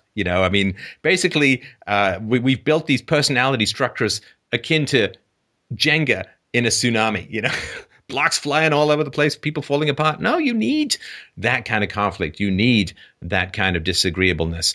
But when parents are home, they have enough time to know with their kids. Like, you have a lot of time with your kids when you're home. I can tell you that for sure. And you're comfortable having conflicts with your kids because it's only going to be half an hour out of a day where you're spending like 12 to 14 to 16 hours together. So you can spend half an hour having a conflict. But if you only get sort of half an hour of unstructured time a day with your kids, the last thing you want is having conflict with them, because that's your whole day and you don't get a chance to fix it because you're tired and it's late and you got work to do and you got to get up early and blah, blah, blah, blah. And so the fact that parents are both working out means that they're less able to have the necessary conflicts with their kids that teaches kids conflict resolution and healthy anger and structure and boundaries and all that. And so parents, particularly the moms, don't want conflict with their kids, and this is where you get the appeasement. And this is where you get you can here you can have your video game, here you can have your sports drink, because apparently climbing the stairs to get your tablet is now an Olympic event. So I think a lot of this conflict avoidance has created some of this obesity, some of this electronics addiction, some of this stay home where mommy can see you stuff. And also it has created an inability to handle conflict. Agreed. And that, I think, is a real shame. All right. Thanks again for the great conversation. Let's move on to the next caller. All right. Up next is Shola. He wrote in and said, having been violently jolted awake by the embarrassing display that is modern politics, I've come to the conclusion that there is no truth in this world. The complete dismantling of the Black American identity by charlatans and charming tyrants, the inexplicable rise of multiculturalism, and the countless other forms of false altruism consistently bear down upon us, rob me both of my sleep at night and any confidence I have in the things I've been taught. I think about the implications they hold with regards to human weakness and the ancient thirst for power and control. The question I have for you, Stefan, is, what is the method you utilize to determine what is real and true versus merely ancient and streamlined propaganda? How do you assess what is true from what is bullshit? How do you know who to trust? That's from Shola. Hey, did we get that name even remotely right? Are we close? Yes. Yeah, you did. Shola. Okay, great. Well, very nice to meet you. How are you doing tonight? I'm good. How are you? I'm well, thank you. Wow. I don't mean to sound negative, but it sounds like these people really got to you, right? Losing sleep and you don't know what's true. And I'm not criticizing. I'm just like, I really want to get make sure I understand just how serious this stuff is for you. And I'm not disagreeing with you. It's serious stuff, but this is really deep into your spine, right? Yeah. Can you guys hear me okay? Yeah, it's great. Okay. I don't believe in anything really, but let me just lay the groundwork for my thought process before please do. we discover the extent of my insanity. Like when I see how easily manipulated people are with regards to liberal ideology, it's really hard for me to believe anything anymore, because I feel like all our fake truths function some way, like in keeping us under control. Look what's happening. Like I feel like people are being indoctrinated and plugged into the matrix, like en masse, and it's like I talk to my peers, I talk to people with authority, I talk to people who I look up to, and I talk to them about like any kind of, liberal ideology, like even something as like I live in New York, and we were talking about the true effects of minimum wage, like whether it's a good thing or a bad thing. And I'm talking to these people, and they're all older than me. And I thought this was just going to be, just a casual conversation. And they're all looking at me like I'm fucking crazy. They're like, "Oh, how could you not? Your ancestors, blah blah blah blah blah. Well, minimum wage is, one of the greatest things ever. How could you? It's giving people more money." And it's just like, but like the McDonald's around the corner has no people working in the fucking restaurant because they all automated everything. And it's just like, there's no jobs. Like you're seeing the effect, and I'm sorry. I'm just getting really, really fucking, it just bothers me because I don't. No, this is good. Surrender to the dark side, my friend, because that's where your truth will be. That's where your shoulder, this is where your energy, your passion, your release from nihilism will be, where your anger is, because anger is hope. Anger is hope. If you ever, hope you never do, if you ever freeze to death, the greatest danger is when you feel warm and tired. I know this because I worked up north and had this drilled into my head repeatedly. If you feel warm and tired, do not lie down and go to sleep.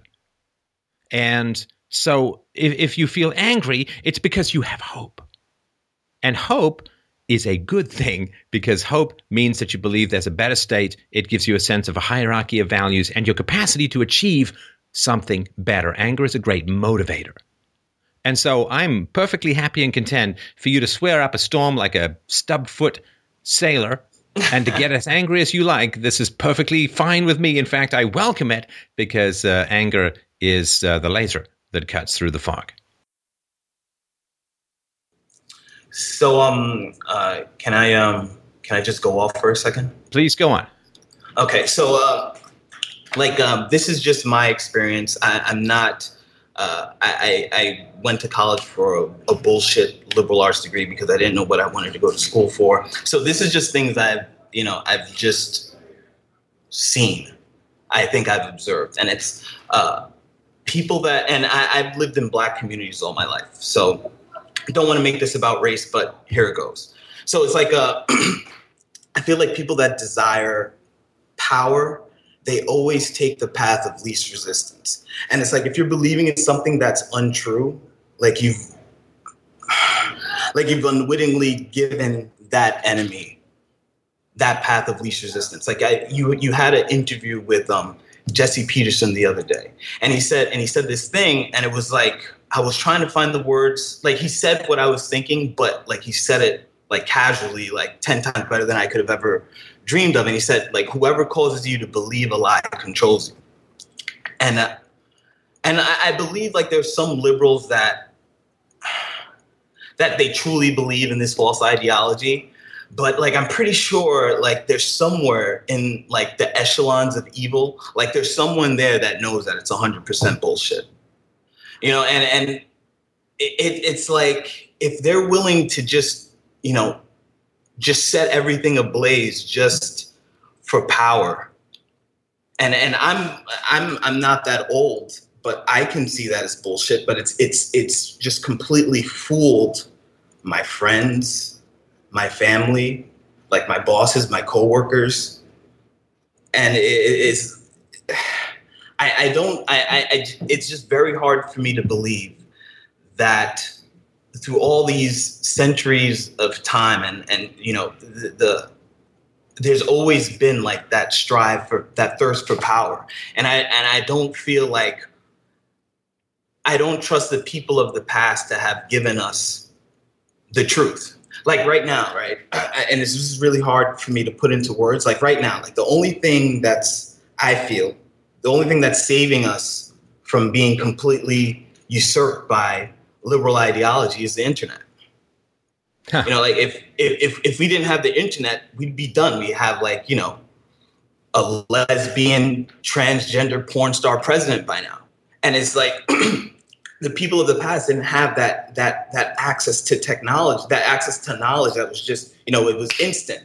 You know, like you know, in the past, like a king would come down, or you know, someone would come down to the town and be like, "Hey, did you hear the king could, you know, bang any woman he wants?" God came down and said it with his own lips. Oh yeah, who told you?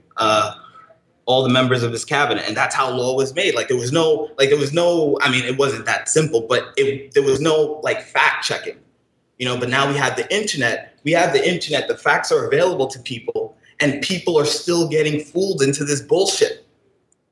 And so it's just like if and this is supposedly what people say. Okay, I'm sorry, because I want to make sure it's a conversation. Why do you think? What makes you think that they're being fooled? Do you think that these people are after the truth and are somehow being led astray? Aren't these lies what they want? I think people are cowards. I think most people are cowards. Like they don't like. So they prefer lies to integrity, because integrity or wanting the truth will bring you in conflict with people who've been propagandized. So they're avoiding conflict by swallowing. So it's not like they're being led astray. They're like a guy who is a heroin addict who goes marching around all night trying to get heroin, who then says, well, somebody just put heroin in my body. It's like, no, they're in the media is the drip dispenser of the lies that cowards find necessary for their existence. They're not victims. They're not like in hot pursuit of truth, but the media just keeps pulling them aside or tripping them up. The media is the drug dealers and they're the addicts. They're not victims. I mean, like if like people like you, right, and Cernovich weren't around, like trying to get people to accept the truth, would you consider them victims? Like I feel like, okay, the only reason why they're not victims is because there's people that are around that have the truth, that are trying to give it to them, and they're willingly like just being hard-headed about it. Right there, you do that takes you out of the victim role. But if you guys weren't there, then it's just like they don't know any alternative. Like I think it was Thomas Sowell. I heard Thomas Sowell say something like this, and Duke Pesta said something along the same lines. Like, you know, most liberals are liberals because they haven't heard an alternate theory. No, nobody's got any. The internet just celebrated its 20-year anniversary. There's no way anybody has an excuse anymore, particularly cell phones. I mean, the cell phones have made the internet so idiot-friendly that apparently now idiots rule the internet. But I mean, it's my favorite line from Sowell, though. I've had my disagreements with him, but Sowell said, "What's the definition of a racist?" Well, the definition of a racist is a conservative who just won an argument with a liberal. It's a great one. Anyway, so no, there's no excuses anymore. People are responsible for what they consume. You know, because everyone's like, oh, what you eat is what you are. Yeah, at a biological level, of course, the food gets transformed into your body. But what you expose yourself to mentally is far more your identity than what you eat. What you mentally consume is your identity. And people think that they could just walk around eating whatever crap they want mentally, absorbing whatever lies they want mentally. Like, dear God above. Dear God above. If you're in Canada, you know, take a little stroll down Google News. A little stroll down Google News. And look for what the Canadian media is saying about Donald Trump. Oh, it's so absolutely, wretchedly, twistedly, cult-like biased. I can't even explain it. Like I'm trying to avoid Google News in Canada these days because it's just like Donald Trump beheads child. Donald Trump. That's what they say. If Donald Trump walked on water, the media would report that he was unable to swim. Donald Trump can't swim. And it is just so relentlessly negative. And of course, it's always wish fulfillment with the media. It's always wish fulfillment. It's not facts. Donald Trump's campaign spiraling out of control. Donald Trump has terrible week. Donald Trump's polls are desperately down. Donald Trump self-detonating. Donald Trump has burst into flames. Donald Trump has been hit by a meteor. Like, it's all just wish fulfillment. It's nothing to do with facts. It's what they want to be true, not what is true. Right. So this and the New York, I think it was the New York Times recently wrote something about how, yeah, we're terribly biased against Trump, but the reality is, of course, it's Donald Trump's fault, right? So at least they're at the stage where they're admitting there is a problem, which is, of course, the first stage of actually dealing with the problem. But they're still a long way from actually dealing with the problem, because if you're saying, okay, maybe I have a problem with drinking, but it's the fault of the alcoholic manufacturers for making it so damn tasty, so it's not really my fault. But at least, maybe I drink too much, but it's not my fault. Therefore, there's nothing I can do about it. So that stuff is happening all over the place. But again, the great thing is Donald Trump is this giant sunrise that is illuminating the bias of the media, which, because most Republicans conform and want the approval of the media, has been hidden before. So this kind of stuff is becoming clearer and clearer. And anybody who's only reading the left-wing stuff, which is most of the mainstream media, that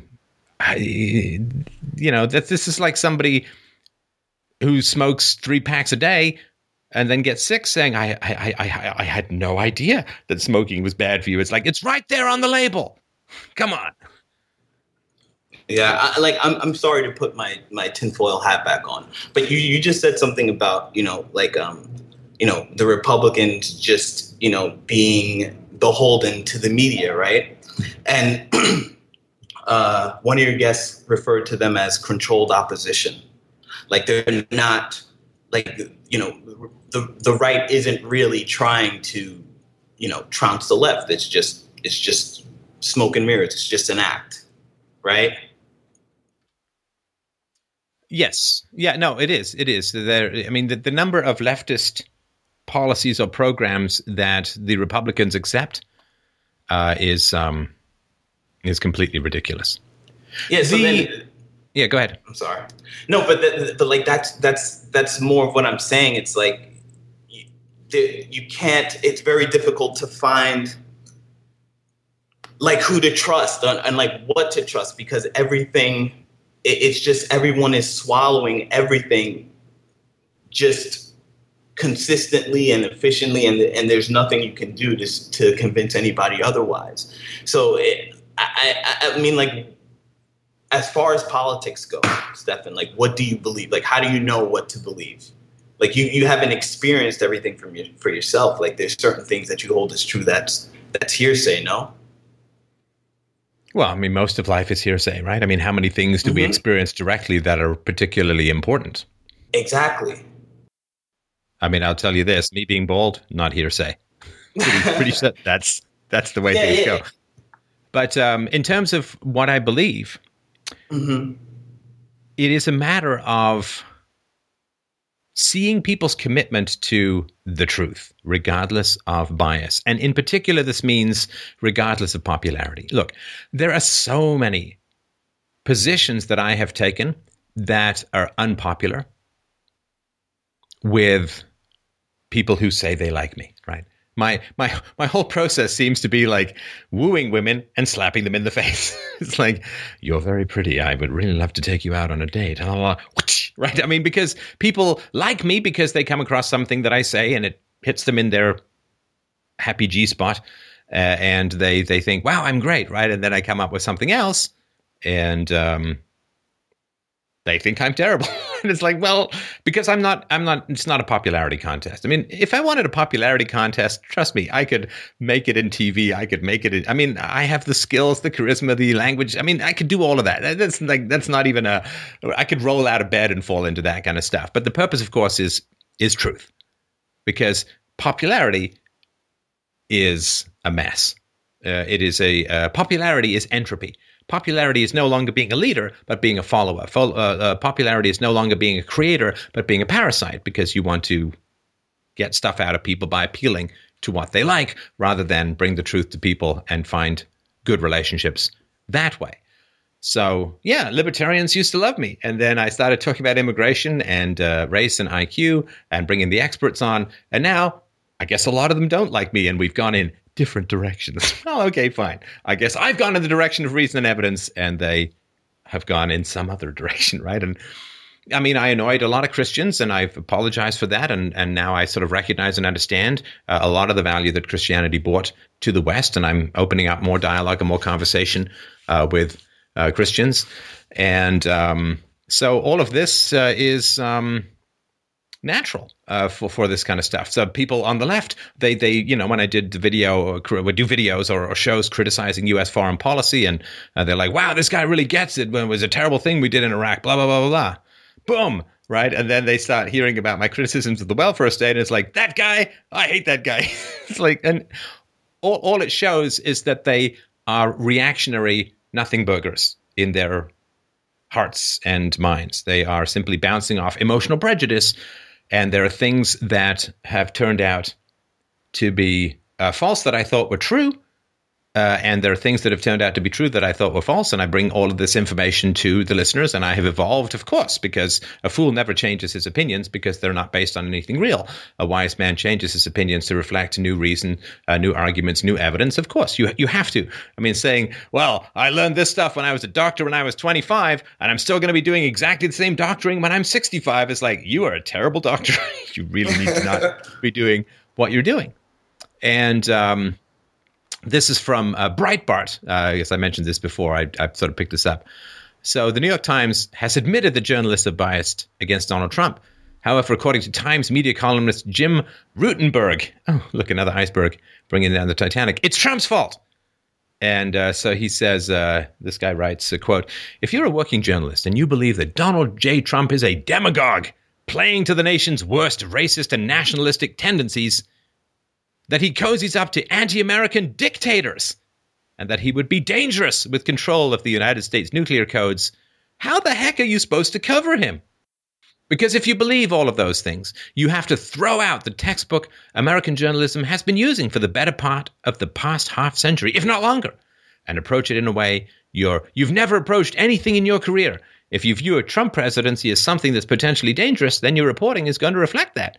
You would move closer than you've ever been to being oppositional, you see, because until Donald Trump, you see, New York Times reporters were not pro-Democrat and anti-Republican. They were neutral. But now, you see, Donald Trump has caused them to drop their objective journalistic standards and become partisan hacks. You know, in the same way that a woman's short skirt can cause you to deal with her inappropriately. It's not your fault. She's just got a short skirt. Now, apparently, you see, a demagogue, I don't even know what that means in terms of, I mean, I know what the technical definition is. I never know what people, it's just, he's saying things I don't like. Demagogue! Therefore, he's a demagogue. Playing to the nation's worst racist and nationalistic tendencies. So apparently, nationalistic is the same as racist, you see? Having patriotism is the same as being an evil bigot. So this tells you exactly where the New York Times is coming from. They're going to equate pride in America's Republican and limited government remnants and so on with being racist. Now, of course, Obama has never, ever appealed to anyone's racism whatsoever by calling, say, Trayvon Martin his son that he never had, and criticizing the police for being racist, and fueling the Black Lives Matter movement and meeting with the Black Lives. He's never, ever done anything like that. So, yes, we want to make sure we don't have a demagogue who plays to the nation's worst racist tendencies. Oh, do we have any American politicians in the past who've cozied up to anti-American dictators? Gosh, I wonder if Obama seems to have recently paid a bribe of considerable amounts of money. What is it, $400 million that he had to send in Swiss francs because apparently and euros because he's not allowed to do it in American dollars. Send it over for the release of those sailors. And of course, this apparently was just some payover from a leftover 1970s deal. It just happened to coincide, and they had to wait for this money to arrive to release the hostages and so on. So cozying up to anti-American dictators, I don't know, how about paying hundreds of millions of dollars in tribute to get people released. What that means is that he has completely broken the long-term American policy of not negotiating with terrorist or terrorist-sympathizing governments, and now he just paid a ransom for release. What that means is he put a big giant dollar bill sign on kidnapping Americans from here to eternity, cozying up to anti-American dictators. Gosh, I wonder if anyone here in the American government recently was pro-Chavez or anything like that, anti-American dictators. Oh, what about the people in charge of the communist hellhole of Cuba? I wonder if anyone's cozied up to any of that kind of stuff. Dangerous with control of the United States nuclear codes. Boy, it'd be great if Hillary Clinton got a hold of the U.S. nuclear codes, because, boy, she's never had any tendency whatsoever to destabilize and overthrow foreign governments. Boy, that's never happened before in the past. So anyway, it's just complete nonsense what they come up with. And the idea that, it's Donald Trump's fault that I find him dangerous is completely insane. And of course, saying, Donald Trump's come along and therefore I have to get rid of my objectivity. 2008. This article says journalists swooned over the prospect of Barack Obama as the first black president and coordinated to discuss attacks on Obama's critics. Oh my God. It's a complete madness. I mean, we'll get into all that next week when we talk to her. But anyway, I mean, Juanita Broderick. They suppressed Juanita Broderick's accusation of Bill Clinton's rape until after an election. Anyway, I mean, it's all madness.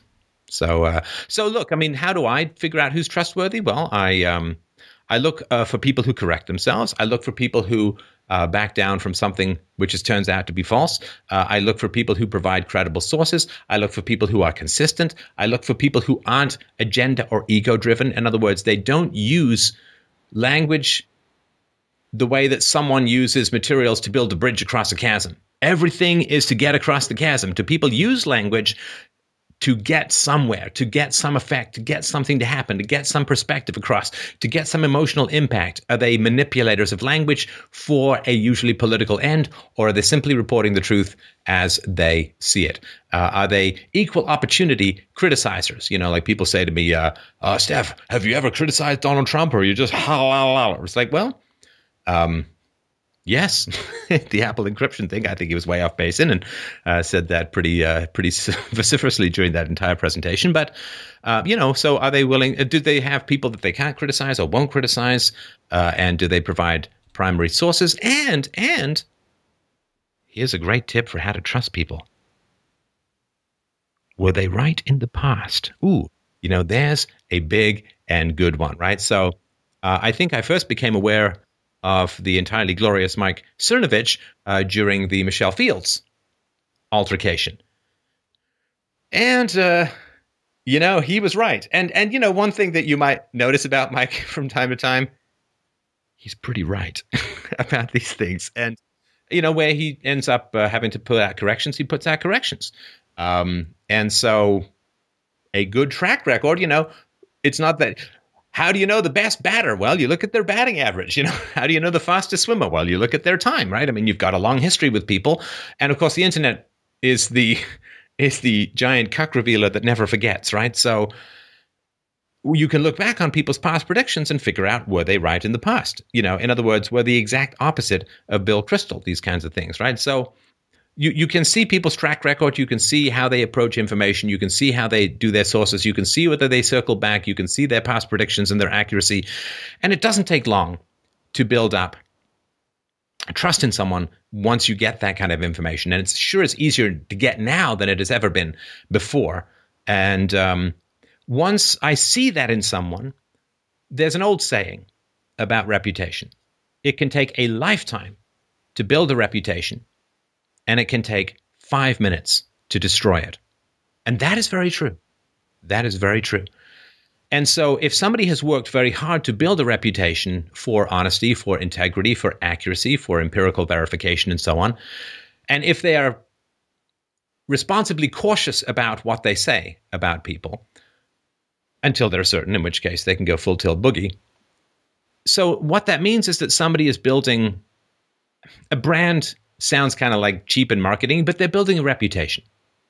Now, someone doesn't spend years building a reputation in order to destroy it in a few minutes, right? That doesn't make any sense. That's like that would be as pathological as a guy spending 20 years learning to be an excellent pianist so he can go to Carnegie Hall and then smashing his hands with a hammer 5 minutes before his big opening. I mean, that just doesn't happen. People work for 20 years to get to Carnegie Hall so they can damn well play Carnegie Hall. Maybe, I don't know, 3 times like Yes did in the 70s or something. But that is what I look for. I look for people who are invested in the truth rather than in popularity, and who have built a reputation that they're very interested in maintaining. Are they R-selected or K-selected? Because R-selected people use language, the Languicides, I did a show on that a month or two ago. They use language in order to achieve an effect. People write about Donald Trump in order to make you dislike Donald Trump. People write about Hillary Clinton in order to make you like Hillary Clinton. And when Donald Trump makes a joke about a baby, suddenly Donald Trump hates babies. It's just, oh, come on. If he hates babies, he seems to be surrounded by an awful lot of grandchildren. I don't think he's very good at hating babies because he's kind of buried in them. Bunch of fertile, K-selected people. But anyway. So can I ask you a question? Yeah. So I was listening to when you said how you identify people you can trust, right? So if you never heard an alternative theory, like a lot of people say, Black people are suffering now because of, the sins of the past and blah, blah, blah, blah, blah. If you never heard the alternate theory to that, and that was all you heard, would you think that it's someone spewing fallacies in order to gain control? Or would you just I don't know what it would mean to never hear an alternative theory. I don't need to hear alternative theories to think for myself. And of course, I have heard all of this stuff about blacks, that it is, of course, the result of slavery and Jim Crow and so on and all of that. And, it's not hard to figure out, these kinds of questions. So if people say, well, blacks are suffering because of a history of racism, I'd say, okay, well, let's look at black countries where there was no ownership from the Western powers. You look at Haiti. Haiti's been free of colonialism for 400 years. Mm-hmm. So that's one example. I would also look and say, well, if slavery is bad for a community, then were blacks ever participants in the slave trade? And of course they were, and the slave trade only occurred because blacks were willing to catch slaves and bring them. So, so then the problem is slavery, not white slavery. The problem is, and whites generally were involved in slavery certainly far less than the Muslims, less than the Jews. Only 4 or 5% of Americans ever owned slaves, and some proportion of those were blacks who owned slaves. So slavery is kind of this universal thing. Our ancestors, my ancestors were slaves. The Irish were captured in slaves. And of course, there were huge numbers of slaves all throughout the Roman Empire and all of the ancient empires and a lot of the modern empires. Slavery is still flourishing in certain areas of the world. And so if it's like, oh, well, see, the blacks are doing badly because of slavery, then we say, okay, well, let's compare blacks who have not been enslaved and how are they doing?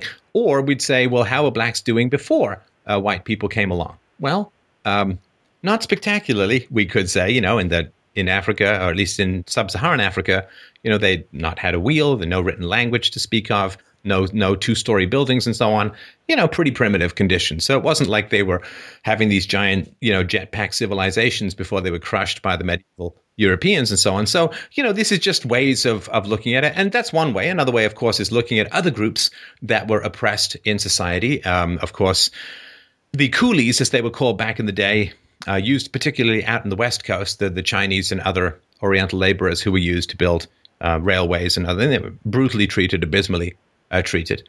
And we can also look at the degree to which there was discriminatory laws placed against Orientals. And of course, the Japanese internment camps.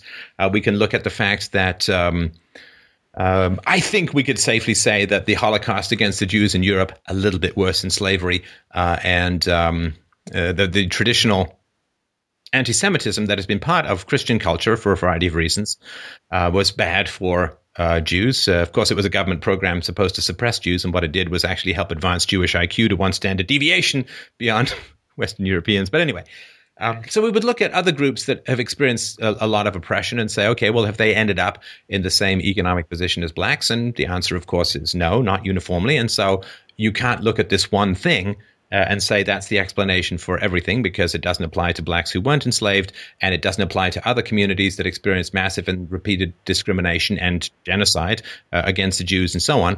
The Jews who fled Europe, as I've mentioned before, the Jews who fled Europe and came to North America came with nothing and were fleeing genocide. And it took them 4 years to gain income parity with Americans who were here for many years, even with language barriers, even with no capital and so on. So it's not. Yeah, so I'm sorry. Not the case. So go ahead. When you were young, right, and you heard all these liberals, liberal ideology, that assessment you just made, comparing it to history, comparing it to other groups, comparing it to the state that Africa is in right now, was that your first? Did you automatically do that, or did you, like, what I'm trying to say is, like, going back to what you said about how you determine who's telling the truth, who's trustworthy, and whatever is, seeing if they have ulterior motives. But what I was trying to say is that it's very difficult to find out the ulterior motive until no, it's not. No, I'm sorry to be annoying. It's not. And once you get this, hang on. Once you get this, it'll make perfect sense, I think. So, Shelda, it's the old thing. You follow the money. You follow the money. Right? So for me, a lot to do with objectivity. Right? People respond to incentives. So when I look at someone who is putting forward a set of arguments, people can get interested in anything. People can write about anything. They can take any approach they want. They can focus on any subject that they want. So my question is, why are they spending time focusing on this subject at this time with this amount of energy? And so my first question for them is, where do they get their money? Where do they get their money? Now, if they get their money from the government, I'm going to assume they're not anarchists. I'm going to assume they're not libertarians. If they're getting their money from the government, then they are going to be in the pocket of the government, and their integrity is going to be compromised without a doubt. Clearly, look, if an advertising agency's biggest contract is with brand X drink, and they make $5 million a year advertising for brand X drink, are they going to be objective about the long-term negative health consequences of brand X drink? Of course not. Of course not. So if somebody is getting their money not from the market, that's one of my first questions, is this person market-facing? In other words, are they getting their money from the market, from voluntary transactions from multiple people around the world, either through donations or through selling something? Are they getting their money from the market?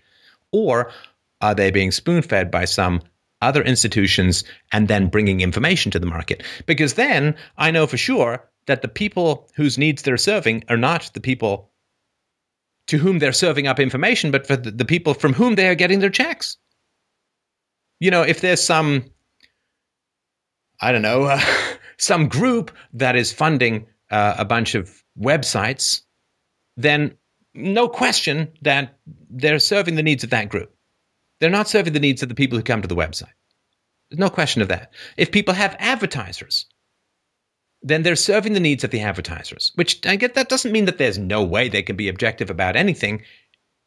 It's just a fact that if they say something that bothers the advertisers, they're going to have to unsay it pretty damn quick, usually, and pretty quickly. So if they're getting money from advertisers, and again, I have no problem with advertising. It's a free market phenomenon, but it is going to be a challenge to objectivity. Think tanks in particular, they're getting their money from specific groups, signing the checks. Well, if you're getting money from some legacy, right? Like maybe someone died and signed over all of their intellectual property to you and you're getting all this legacy money from them, you're still not market facing in the same way. You kind of got an inheritance and you think you're a great businessman or businesswoman or something. When people get new information, how do they react to it? How do they react to new information? Well, are they curious about it and research it? Or do they double down, get defensive, and attack? That, to me, is, again, these are all signs of intellectual integrity and curiosity. So, yeah, look for reputation, look for market-facing, follow the money, look for a past history of success, in predictions and look for honest changes in position with new information. I mean, I've gone through this a million times, so I won't again. The number of things I've changed my mind on, even over the last 10 years, based upon new information, is significant. And I'm honest about it. I don't pretend I always believed it. I say, big change of course here, and I put out apologies or changes or whatever it is. So as far as trying to find ways or people that you can trust, it's a long-term process. But after somebody has earned your trust, I think it's fair to give it. You don't want to say to people, for $50, come mow my lawn, and then they mow the lawn, you don't give them the $50. Like, when people have earned your trust, I think you kind of have to give it. There's a kind of withholding of trust that comes as sort of post-traumatic stress disorder from people who've been subject to a lot of betrayal. There's this hoarding of trust. You don't want to give over trust. You don't want to give trust to people and so on. But there are people that it would take quite a lot for me to lose my trust in them. And of course, nobody's perfect. We all make mistakes. We all put out information that turns out to be incorrect. And the important thing is what you do with that. So we don't have to be having a standard of perfection in order to give our trust. But once somebody's earned trust, I think trust must be given as an act of integrity. And that doesn't mean you no longer evaluate what people say or anything like that. People can go nuts or get brain tumors or whatever. So, but I think trust once earned must be given as honest and fair payment, because otherwise then if you can't end up trusting anyone, then you have no standards by which you can evaluate truth or falsehood. So I hope that helps. Those are sort of my approaches to it. I mean, like, they're great. Like, and with individuals, I think it's a lot easier. But like when you're talking about institutions, I think it becomes more difficult.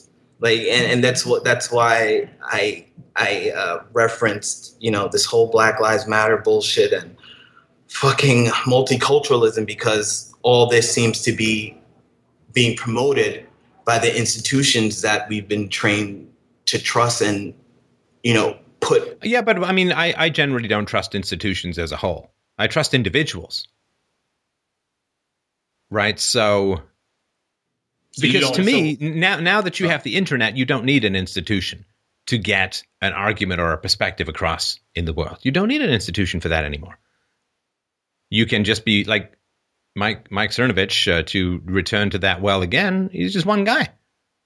But he doesn't need a TV studio. He doesn't, and he reaches more people than a lot of TV shows do. So you don't need an institution. My question is sort of why would you need an institution in order to get things across? You've got a perfect platform through YouTube, through podcasting and all of that. It's relatively cheap and very effective and very powerful, and a true meritocracy in terms of being able to get ideas across to people. So as far as institutions go, I'm always like, well, why would you need to be part of an institution? Taylor Swift is not in a choir. She's up there singing solo, maybe a couple of backup singers and so on. But I would say that I wouldn't trust institutions as a whole. Now, that doesn't mean that, a group of people who've gotten together all with a common purpose, that automatically means that they're false. But if the institution is again, if it's market driven, if it's responding to listenership and so on, and if they put out perspectives and are willing to correct their mistakes, then, I'm willing to sort of give them benefit of a doubt. But even with institutions, there are people who are better and worse at bringing things across. So it's not like, well, every newspaper is automatically false, but there are certain people I would trust more, even within particular institutions, more or less.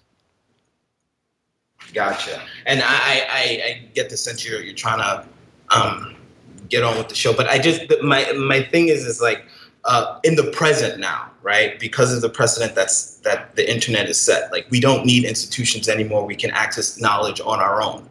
But all the things that we've been taught to believe, that we've been told is true, like they were established at a time when knowledge wasn't as free as it is now. So that's what my question is basically focused on. Like, what reason do we have? I mean, there's certain things that I believe are true, like things that come from the self, love, my obligation to family, people that ask questions or looking for the truth, those things like that. But like, as far as things that, we're taught to believe now, like, can you think, what do you use to like not question? How do you not question everything you've been told? Well, now, see, for that, I'm going to recommend a series I did many years ago called An Introduction to Philosophy. Because to say, here's how we determine truth from falsehood, here are the standards that we use, that's a big, big topic, and I don't want to sort of reproduce what it took me. It wasn't a whole, you don't have to watch all 17. Just watch the first couple. It's called An Introduction to Philosophy. It's on my YouTube channel at youtube.com/freedomainradio. And so have a look at that. Now, if there's stuff that doesn't make sense in that for you, or maybe stuff that's changed, I don't think there is. But come on back and we'll talk about it some more. But as far as how you go from metaphysics to epistemology to ethics to politics or wherever, these are things that I've put a lot of energy into sort of explaining beforehand. So I sort of don't want to go through that again. But there are ways to do it that make sense and follow the sort of scientific approach of the senses are valid in general, at least in combination. Reality is out there and objective, and our brain is capable of error, which is why we need philosophy. We have emotional and other confirmation biases and so on. So it's a great question. How do we know what is true and what is false? And, I'm one of the few thinkers out there in public who've put out a whole methodology on how to determine truth from falsehood, which should give people some reason to trust me, because I'm saying, here's the methodology to determine truth from falsehood that's independent of anything that I say, and which I myself am subjected to, and that's not very common out there in intellectual circles. So that is another reason why I think that people can trust me, because I'm subjecting myself to a methodology that I very clearly explained out in the world many years ago. And nothing has changed fundamentally for me about that, because that can't change any more than science can suddenly become mysticism. And so, just Introduction to Philosophy. It's right here on YouTube. You can also get it at fdrpodcast.com. So have a go through that, at least the first 4 shows or 5 shows. They're not too long. I think half an hour, 40 minutes each. Have a go over it. And please excuse the audio quality. This was way back in the day, but I may redo those at some point, when I get around to my infinite list of stuff I'd like to get done. But so have a listen to those, Shola, and if you have any sort of questions or issues, then you're certainly welcome to come back and we can talk about it further. Thanks again for your call tonight. Thanks again for everyone who has called in. It's good to be back. It's good to be king of the philosophical internets. And freedomainradio.com/donate or fdrurl.com/donate if you want to save some typing strokes to help out the show. We really, really need your support now more than ever as we get into this crucial juncture in Western history. We need more philosophy than ever. So freedomainradio.com/donate. You can follow me on Twitter at Stefan Molyneux, fdrpodcast.com to share the shows, fdrurl.com/Amazon if you've got some shopping to do and want to kick us some change at no cost to yourself. We'd appreciate that as well. Thank you so much for these great conversations. They are the meat and drink of my existence, and I really, really treasure the opportunity to discuss and delve into such important topics with you. I appreciate it. I love you all. Great to be back. Thanks for listening.